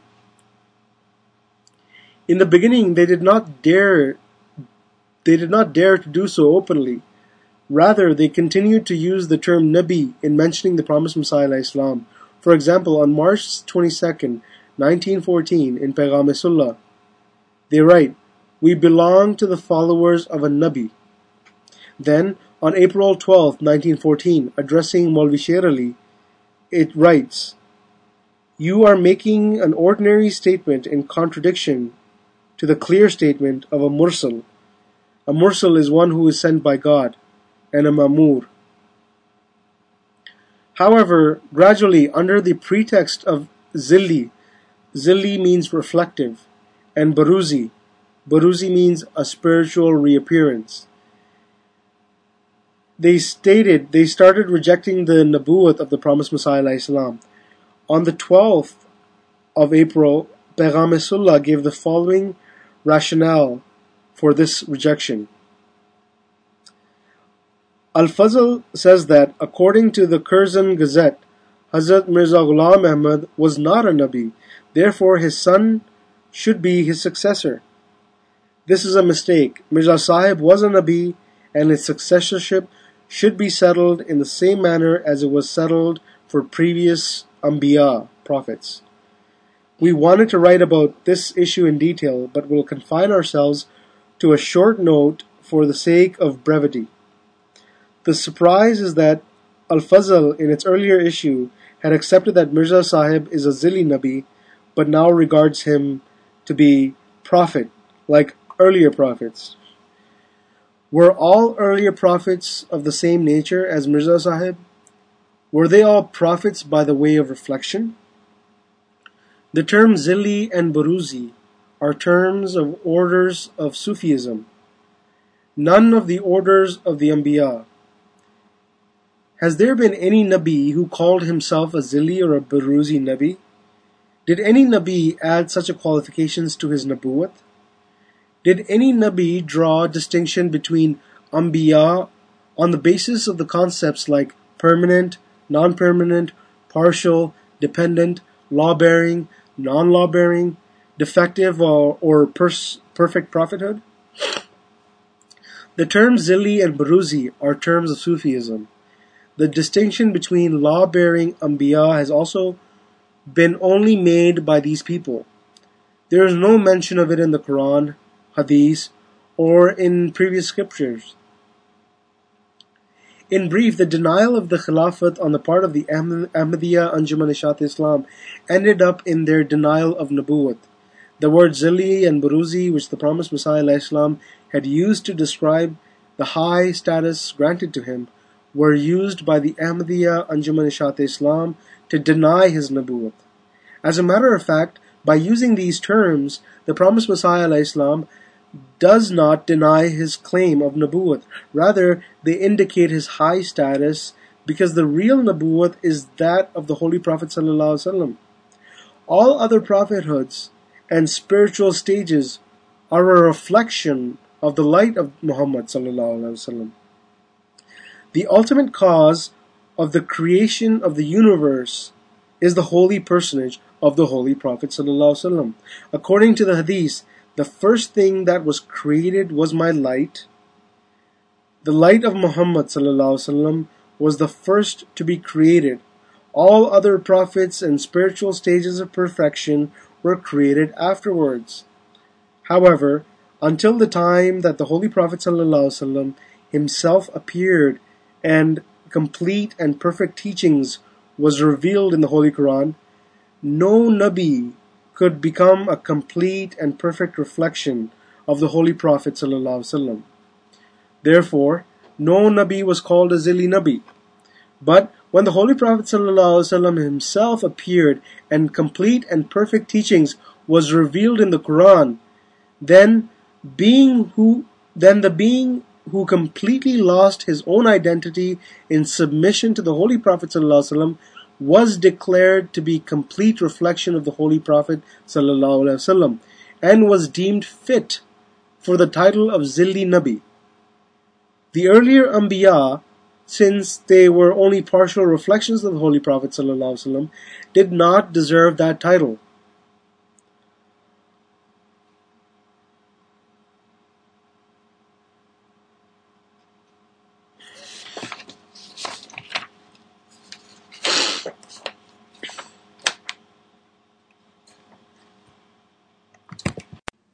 fourth and final speech is by Maulana Jalaluddin Shams. Born in 1901, Maulana Jalaluddin Shams was educated in Jamia Ahmadiyya, the missionary training center of Ahmadiyya Muslim Jamaat at Qadian. After completing his honors in Arabic from the University of Punjab, he served the Jamaat in various capacities. In 1925, he was appointed in charge of the Ahmadiyya Muslim missions, Middle East countries, where he served for 7 years. Subsequently, in 1936, he went to England where he served as the Imam of the London Mosque up to the end of the Second World War.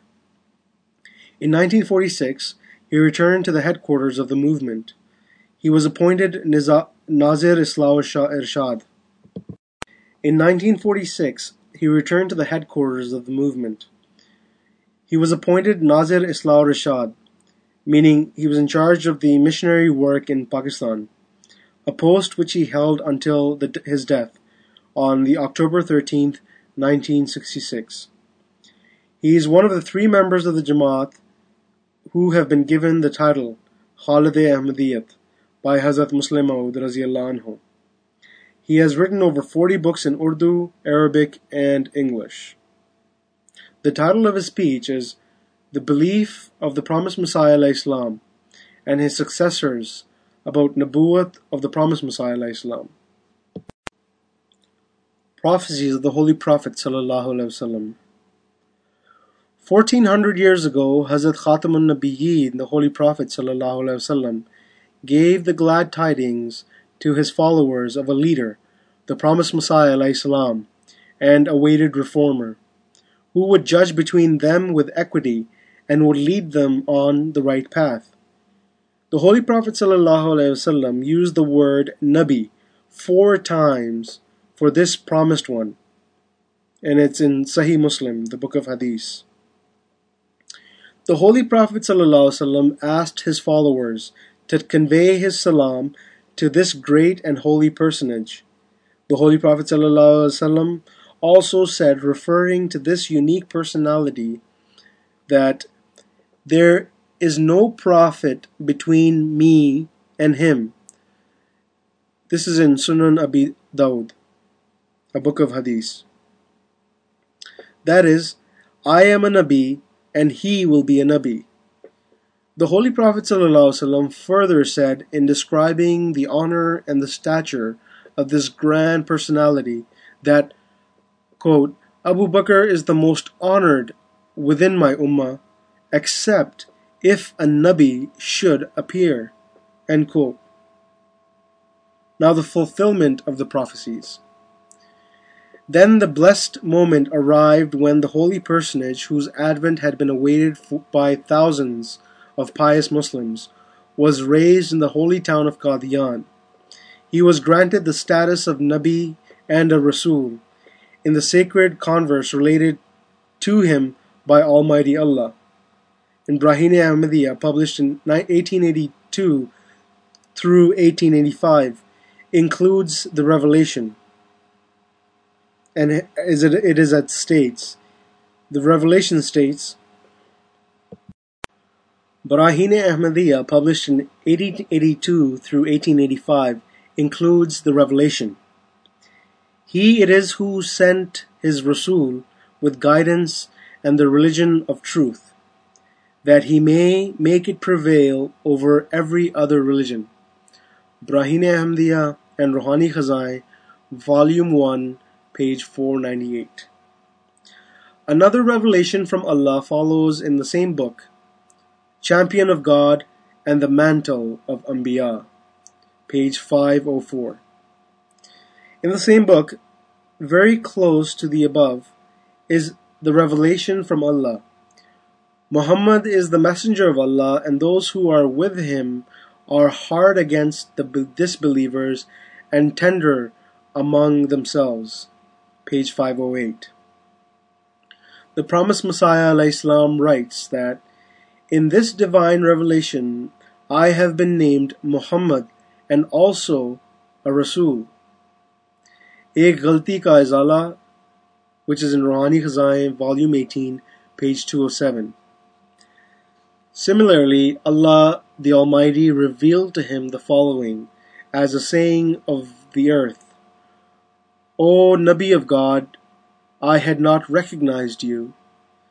This is in Haqiqatul Wahi, which is in Ruhani Khazain, volume 22, page 100. Similarly, Allah addressed him as a Nabi in the Revelation: O Nabi of God, feed the wayfarer and the hungry. Similarly, he was called a Nabi in the Revelation: a Nabi came to the world, but the world accepted him not. In brief, over a period of 23 years, Allah the Most High addressed him as a Nabi, Rasul, and Mursal.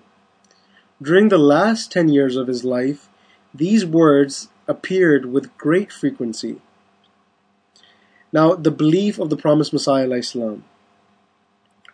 When the promised Messiah ﷺ received the honor of converse with God and was repeatedly addressed as a Nabi, a Rasul, and a Mursal, he was inclined to interpret these terms in light of prevailing beliefs and terminology which had gained common acceptance among the Muslims over the period of 1,000 years. He regarded the words Nabi, Rasul, and Mursal, which had been revealed to him, as equivalent of Muhaddis, because the Muslims at the time commonly defined a Nabi as one who, number one, brings a complete new Sharia or abrogates a previous Sharia or a previous law. Number two, a Nabi is one who is not a follower of a previous Nabi but acquires an independent status on his own merit. The promised Messiah ﷺ writes, since according to definition, Nabi and Rasul in Islam means one who brings a complete new Sharia or a complete new law or abrogates some of the ordinances in the previous Sharia, and since the Anbiya are not known as the followers of a previous Nabi and instead attain a relationship with God without the intermediation of another Nabi, therefore let everyone be aware lest the same meaning be applied here also. I have no book other than the Holy Quran and have no Rasul other than the Holy Prophet ﷺ. And I believe that our Holy Prophet ﷺ is Khatamul Anbiya, seal of the prophets, and the Holy Quran is Khatamul Kutub, final religious book. This is contained in a letter of the promised Messiah dated August 17, 1889 in Al-Hakam, volume 3, page 29. Because of the definition of Nabuwwat prevailing amongst the Muslims, the promised Messiah ﷺ could not possibly call himself a Nabi or a Rasul. To avoid misunderstanding, he used these words with regard to himself very sparingly. When he addressed as a Nabi in revelations from God, he interpreted the words to mean Muhaddis on the basis that the common belief that there could be no Nabi after the Holy Prophet ﷺ. This does not mean that he did not understand the nature of the claim. Hazrat Khalifatul Masih II Raziyallahu Anhu writes, there was no time when the promised Messiah ﷺ did not understand the stature of his claim. At all times, from the beginning to the end, he fully understood the position upon which God the Almighty had established him. However, he used great care in giving it a name, whether it should be called Nabuwwat or Muhaddasiyat. This is in the book Haqiqatul Amr, page 10.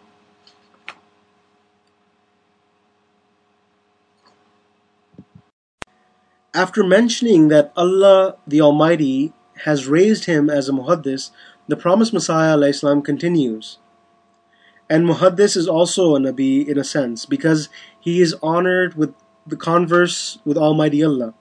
Secrets of the unseen are revealed to him, and like the prophets and messengers, revelations granted to him are safeguarded from the touch of Satan.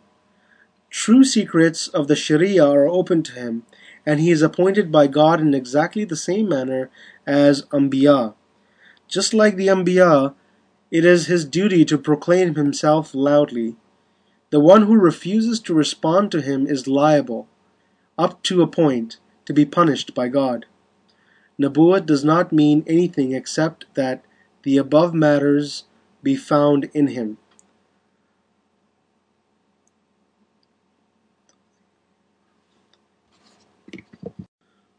Tawziya Maram, Ruhani Khazain, Volume 3, page 60. In other words, he interpreted the words Nabi in a sense of Muhaddis. However, since the promised Messiah ﷺ was a Nabi in the sight of God, and he was repeatedly addressed, Muhaddis meaning a reformer.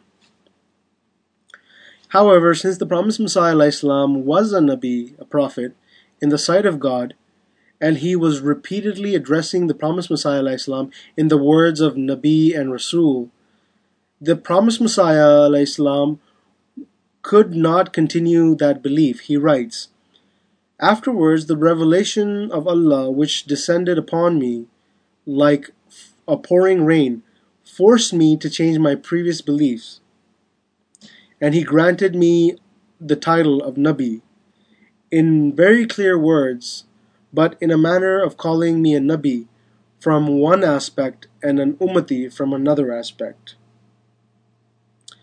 Afterwards, he announced publicly that he was superior to Jesus Christ, may peace be upon him, in every way.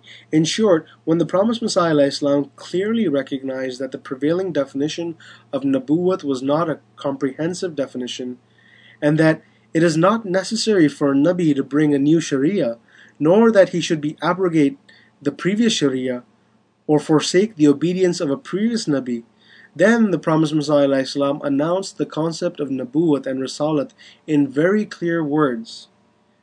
Now, Nabuwwat defined by God, the promised Messiah says, number 1, in his revelations, Almighty Allah has used the term Nabuwwat and Risalat with a reference to me hundreds of times. But it refers to the converse with God, which is frequent and contains knowledge of the unseen, nothing more. Everyone has a right to adopt an idiom, and this is the definition adopted by God, that He has given the title of Nabuwwat to the frequent converse with Him. Chashma-e Marifat, Ruhani Khazain, Volume 23, page 341. Number 2, by Nabuwwat I only mean frequency of converse with God, which is granted as a consequence of following the Holy Prophet ﷺ. You also believe in converse with God, so the disagreement is on the terminology only. What you call converse with God, I call it frequency as Nabuwwat in accordance with the commandment of God. Haqiqatul Wahi, Ruhani Khazain, Volume 22, page 503. Now, according to his own view, the promised Messiah ﷺ writes, "In my view, a Nabi is one upon whom the words of God descend in a manner that is unambiguous, definite, in abundance, and contains knowledge of the unseen. This is why God has granted me the title of Nabi." Tajalliyat-e Ilahiyya, Ruhani Khazain, Volume 20, page 412. Now the real definition.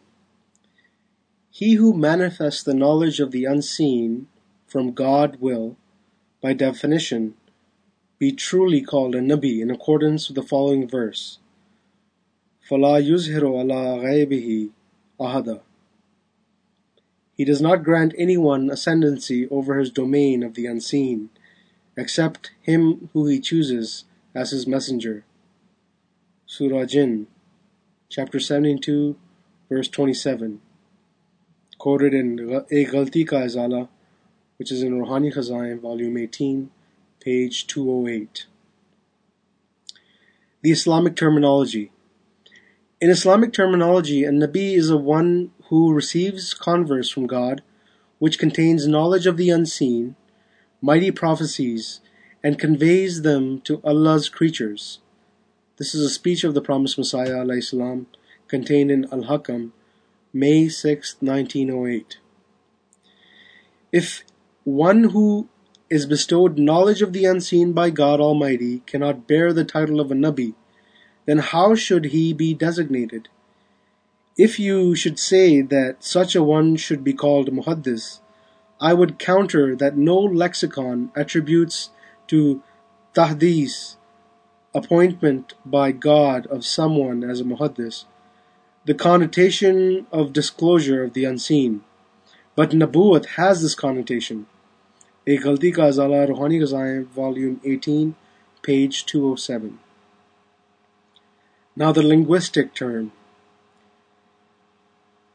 The Promised Messiah states, I am called a Nabi because both in Arabic and in Hebrew, Nabi means one who receives revelations from God and makes prophecies in abundance.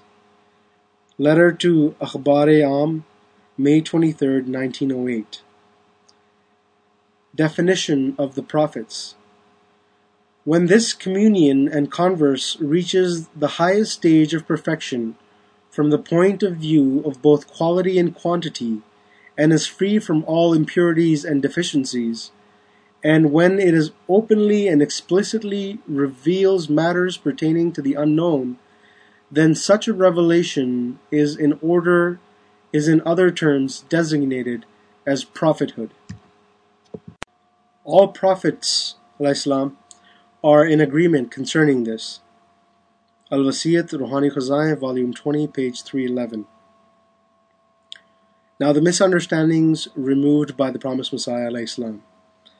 After this revolutionary correction in the prevailing definition of Nabuwat from about 1901 to his demise, the Promised Messiah ﷺ applied the term Nabi, Rasul, and Mursal to himself openly, repeatedly, and with firm conviction. But the Promised Messiah ﷺ was always mindful that the common people may misunderstand this. Therefore, whenever he used the term Nabi or Rasul, he explained that Nabuwat did not mean the type which requires a new Sharia, only a permanent, independent claim. He always explained that he is an ummati of the Holy Prophet ﷺ, and whatever he has gained is through the blessings of the Holy Prophet ﷺ. He further pointed out that his Nabuwat does not in any way contravene the status of the Holy Prophet ﷺ as Khataman Nabiyyin. The title of Nabi for an Ummati does not imply any such problem. He writes, I am not a Rasul or a Nabi by virtue of a new law, a new claim, and a new name, but I am a Rasul and a Nabi by virtue of perfect reflection. I am the mirror in which the form and the Nabuwat of Muhammad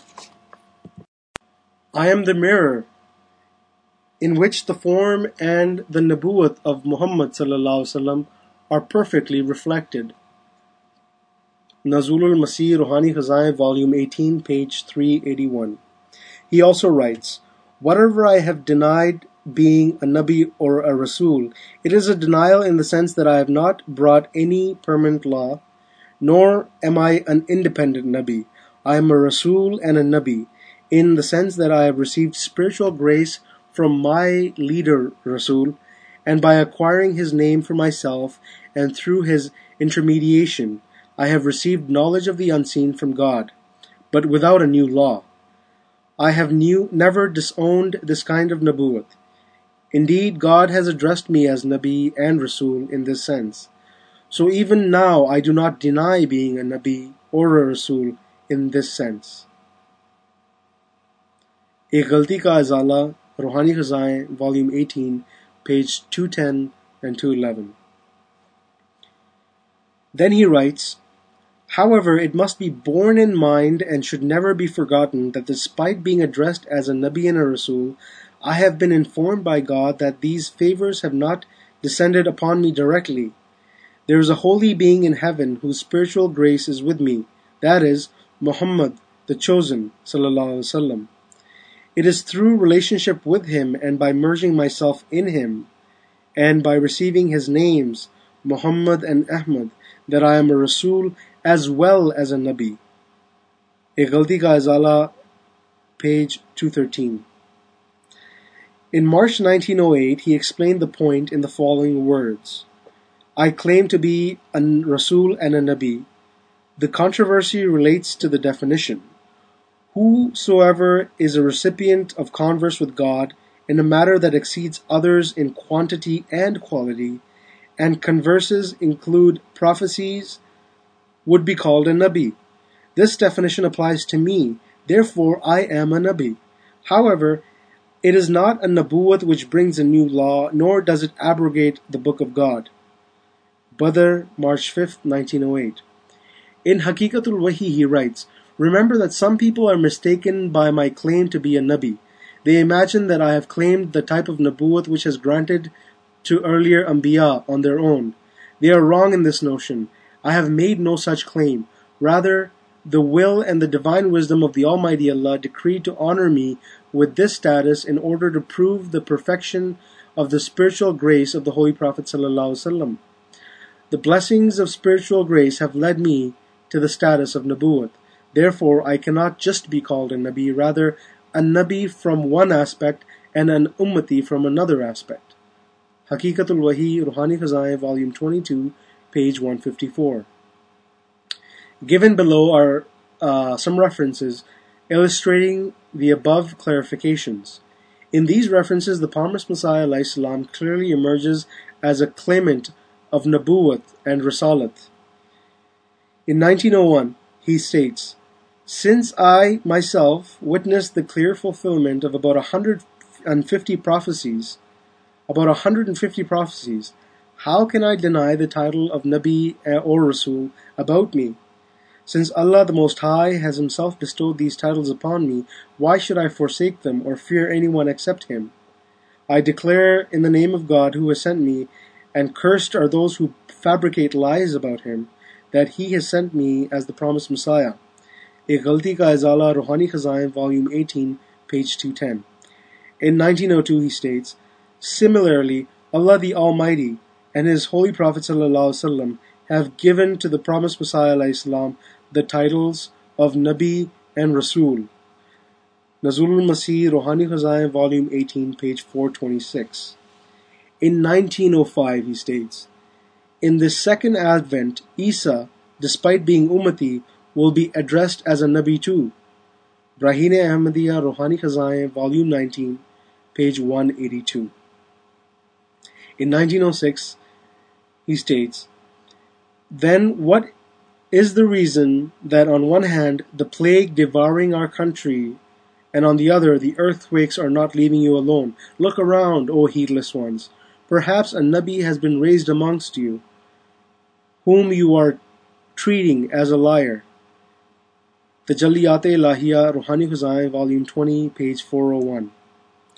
And again, in this ummah, thousands of holy saints appeared through the blessings of the following of the Holy Prophet ﷺ. And also, one appeared who is both an ummati and a nabi. Haqiqatul Wahi, Ruhani Khazain, Volume 22, page 30.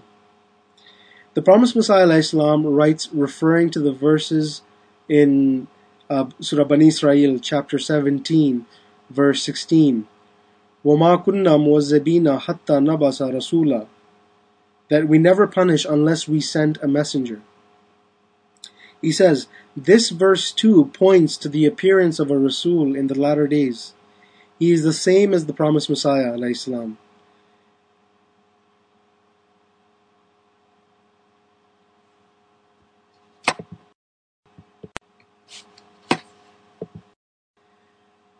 Due to widespread sin and evil deeds, people have become worthy of chastisement in this world.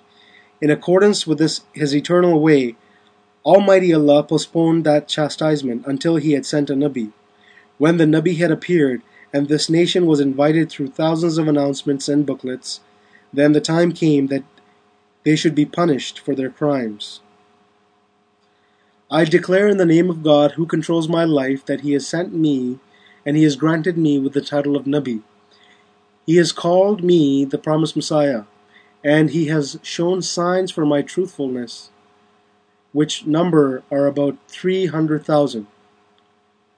The promised Messiah writes, commenting upon the verse, وَآخَرِينَ مِنْهُمْ لَمَّا يَلْحَقُوا بِهِمْ, and among others from among them who have not yet joined them, which is in Surah Al-Jummah, chapter 62, verse 4. He says, this means that there is one group of the companions of the Holy Prophet ﷺ which had not yet appeared. Obviously, the companions are those who appeared during the lifetime of the Nabi and partake in his companionship in the state of being true believers and benefit from his teachings and training. This proves that there will be a Nabi in the future generations who would present the reappearance of the Holy Prophet ﷺ by way of reflection. Therefore, his companions will be the companions of the Holy Prophet ﷺ. They will render service in the way of Allah for their faith, just like the companions. In any event, this verse is a prophecy about the appearance of a Nabi in the latter days. Otherwise, there was no reason for calling the people who were to be born after the Holy Prophet ﷺ as companions of the Prophet. Moreover, the promised Messiah ﷺ writes, in short, I alone have been honored with so great a share of divine revelations and knowledge of the unseen, and has not been bestowed on any of the awliya, abdal, or aqtab among the Muslims before me. For this reason, I alone have been bestowed the title of Nabi, and no one else has deserved it, because it imports frequency of revelations and large discourse of the unseen, a condition which is not fulfilled by any of them. In 1907, in explaining the verse, which is in Surah Al-Kahf, chapter 18, verse 100, which states, the trumpet here means the promised Messiah ﷺ, because the Anbiya of God are trumpets. Chashma-e Ma'rifat Ruhani Khazain, volume 23, page 85. For giving that verdict, God will blow his voice into the karna, which is a trumpet. What is the karna? His Nabi. In 1908, when asked by the state chief whether Mirza Sahib claims to be a Rasul, an Ahmadi recited the Persian couplet of the promised Messiah ﷺ, in which he said, I am not a Rasul, and I have brought no new book. The promised Messiah ﷺ told him, you should have explained this couplet. I only deny being a Nabi who brings a new book. Listen, you should never be fearful in stating matters in which have been decreed in heaven. To have any kind of fear is not the way of those who belong to a truthful Jamaat. Then the promised Messiah ﷺ cited the way of the companions of the Holy Prophet ﷺ, that they were always forthright in expressing their beliefs, and continued, I claim to be a Rasul and a Nabi. Actually, this is a controversy on the terminology. Whoever receives converse from God, which far exceeds others, and also makes prophecies in abundance, is called a Nabi. This definition truly applies to me. Therefore, I am a Nabi. Badr, March 5th, 1908. So I am a Nabi in accordance with the commandments of God. If I deny that claim, I would commit a sin. Since God has named me a Nabi, how can I deny it? A letter written by the promised Messiah, Akhbar-e-Am, May 26, 1908. The guidance given by the promised Messiah ﷺ on how to present his claim. After proving claims of Nabuwwat and Risalat from books and letters of the promised Messiah ﷺ, a question remains that in the view of the references in the writings of the promised Messiah ﷺ, in which he is denied being called a Nabi according to the prevailing definitions of those terms, what should our response be when an inquirer asks us about the promised Messiah ﷺ? Was a Nabi and a Rasul? Should we say that he was not a Nabi, or should we say something else? The promised Messiah has himself settled the matter. He gave the issue so much importance that he prepared a booklet for this purpose. It was called a Galti Ka Izala, meaning a misunderstanding removed. As the name implies, the booklet was written to correct a misunderstanding. This is what happened as stated by the promised Messiah alayhi salam himself. Some members of my Jamaat who only have a very limited information about my claim and its supporting arguments, who have neither had an opportunity to study my books carefully, nor were they able to acquire all the necessary knowledge by staying in my company for a reasonably long period, sometimes respond to criticisms of the opponent in a manner contrary to the facts. The result is that despite belonging to the truthful Jamaat, they are put to shame. Ek Ghalti Ka Izala, Rohani Khazain, Volume 18, page 206. The Promised Messiah ﷺ continues, only a few days ago, a friend was confronted with an objection from an opponent that he had pledged allegiance to one who claims to be a Nabi and a Rasul. The objection was answered by a simple denial. As a matter of fact, such a response is not correct. The truth is that the sacred revelations from Allah, the Most High, which has descended upon me, contains words like Rasul, Mursal, and Nabi, not once but hundreds of times. Then how can it be correct to answer that such words do not exist? This reference should be studied with great evidence. The being who was given the exalted title of Hakam, the judge, and Adl, the just, by the Holy Prophet ﷺ, has said that a simple negation of his status of Nabuwwat is not correct. How true are his words? He states, the result is that despite belonging to the truthful Jamaat, they are put to shame. The history of two groups of Ahmadi Muslims bear testimony that those amongst the followers of the Promised Messiah ﷺ who denied the Promised Messiah's ﷺ's claim of Nabuwwat and Risalat were always put to shame. In every field they had been defeated by the Jamaat which presents the Promised Messiah ﷺ with utmost sincerity and faith as an Ummati Zilli Nabi, Rasul and Mursal. On May 17, 1908, the Promised Messiah ﷺ made a speech on the occasion of a reception. A news was printed in Akhbar-e-Am stating that the Promised Messiah ﷺ has denied his claim of Nabuwwat in that reception. On the same day, the Promised Messiah ﷺ wrote a letter to the editor of the paper, refuting this news. The letter starts by saying, to the editor, Akhbar-e-Am, in Akhbar-e-Am dated May 23, 1908, column 1, line 2, a news has been printed about me that I have denied my claim of being a Nabi. In response, I would like to make it clear that in my address I proclaimed and do so again that the charge preferred against me as if I claim to be a Nabi who is not bound by the Holy Quran, and that I have instructed a new kalama and have appointed a new Qibla, and that I claim to have abrogated the Sharia of Islam, and that I do not follow and obey the Holy Prophet, may peace be upon him, is entirely false. I consider a claim of such Nabuwwat as amounting to be kufr, and I have set forth throughout in all my books that I do not claim any such Nabuwwat, and that I am calumny to attribute such claim to me.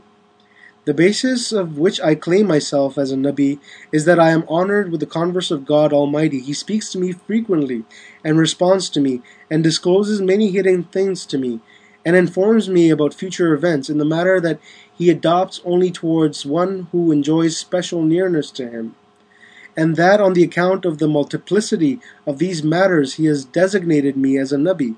Thus I am a Nabi in accordance with the divine commandment, and it would be a sin for me to deny it. If I shall continue to firmly establish on it till I pass away from the world, I am not a Nabi in the sense of separating myself from Islam, or abrogating any commandment of Islam. I bear the yoke of the Holy Quran, and no one dare abrogate a single word or vowel point of the Holy Quran.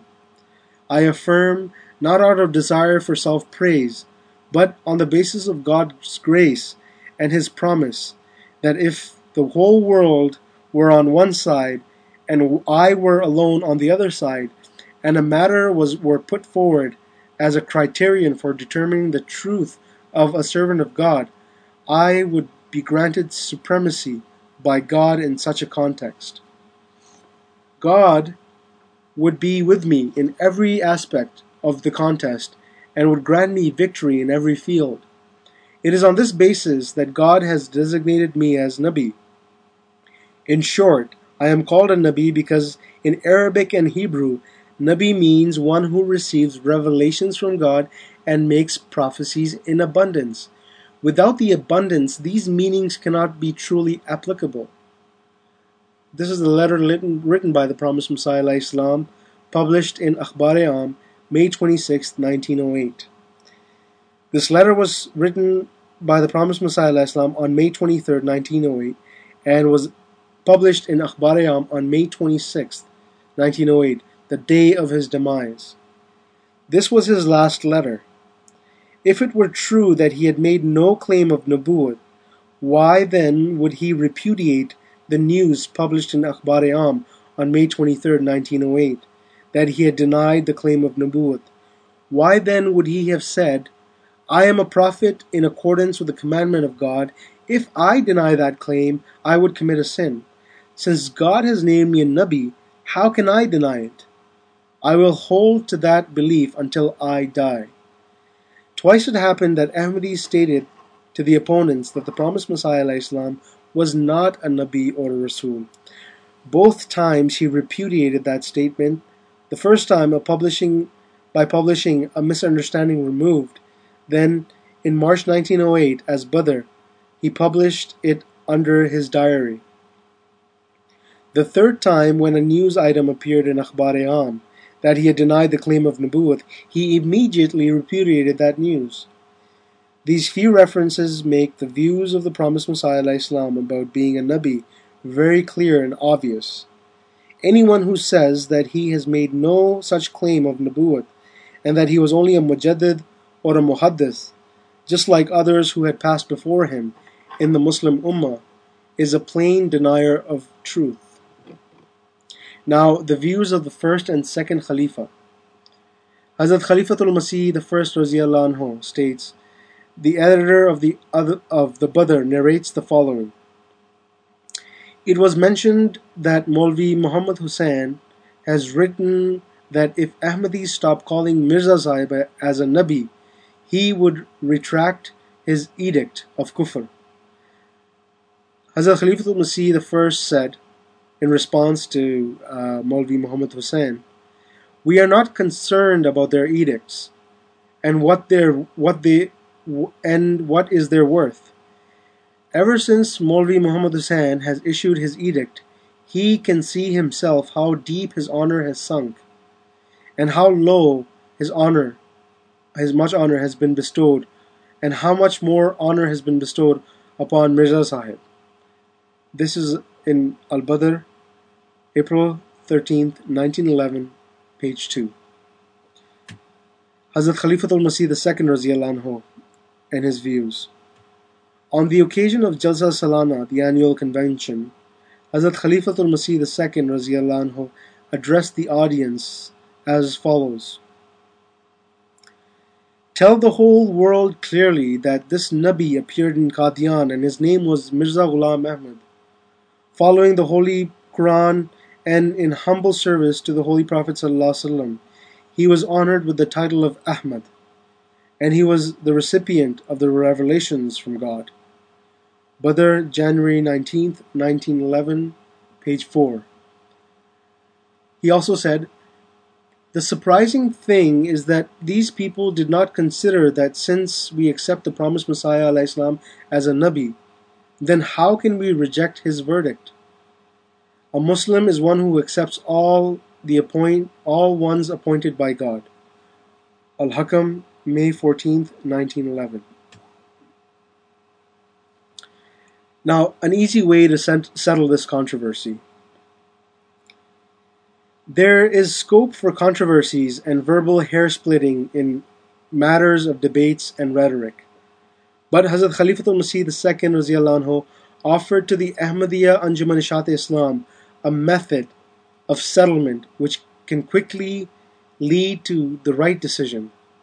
In 1915, he took an oath that Allah's chastisement be upon the liar, and then stated the following: I speak in the name of God who controls my life, who can render chastisement, who is going to cause me to die, who is living all-powerful, who rewards and punishes as he wills, and who raised the Holy Prophet ﷺ for the guidance of the world. I declare on oath, taking God as my witness, that when Hazrat Mirza Sahib was alive, I considered him to be a Nabi, in the same sense in which I believe him to be now. I also declare on oath that Almighty Allah has told me face to face in a vision that the promised Messiah ﷺ is a Nabi.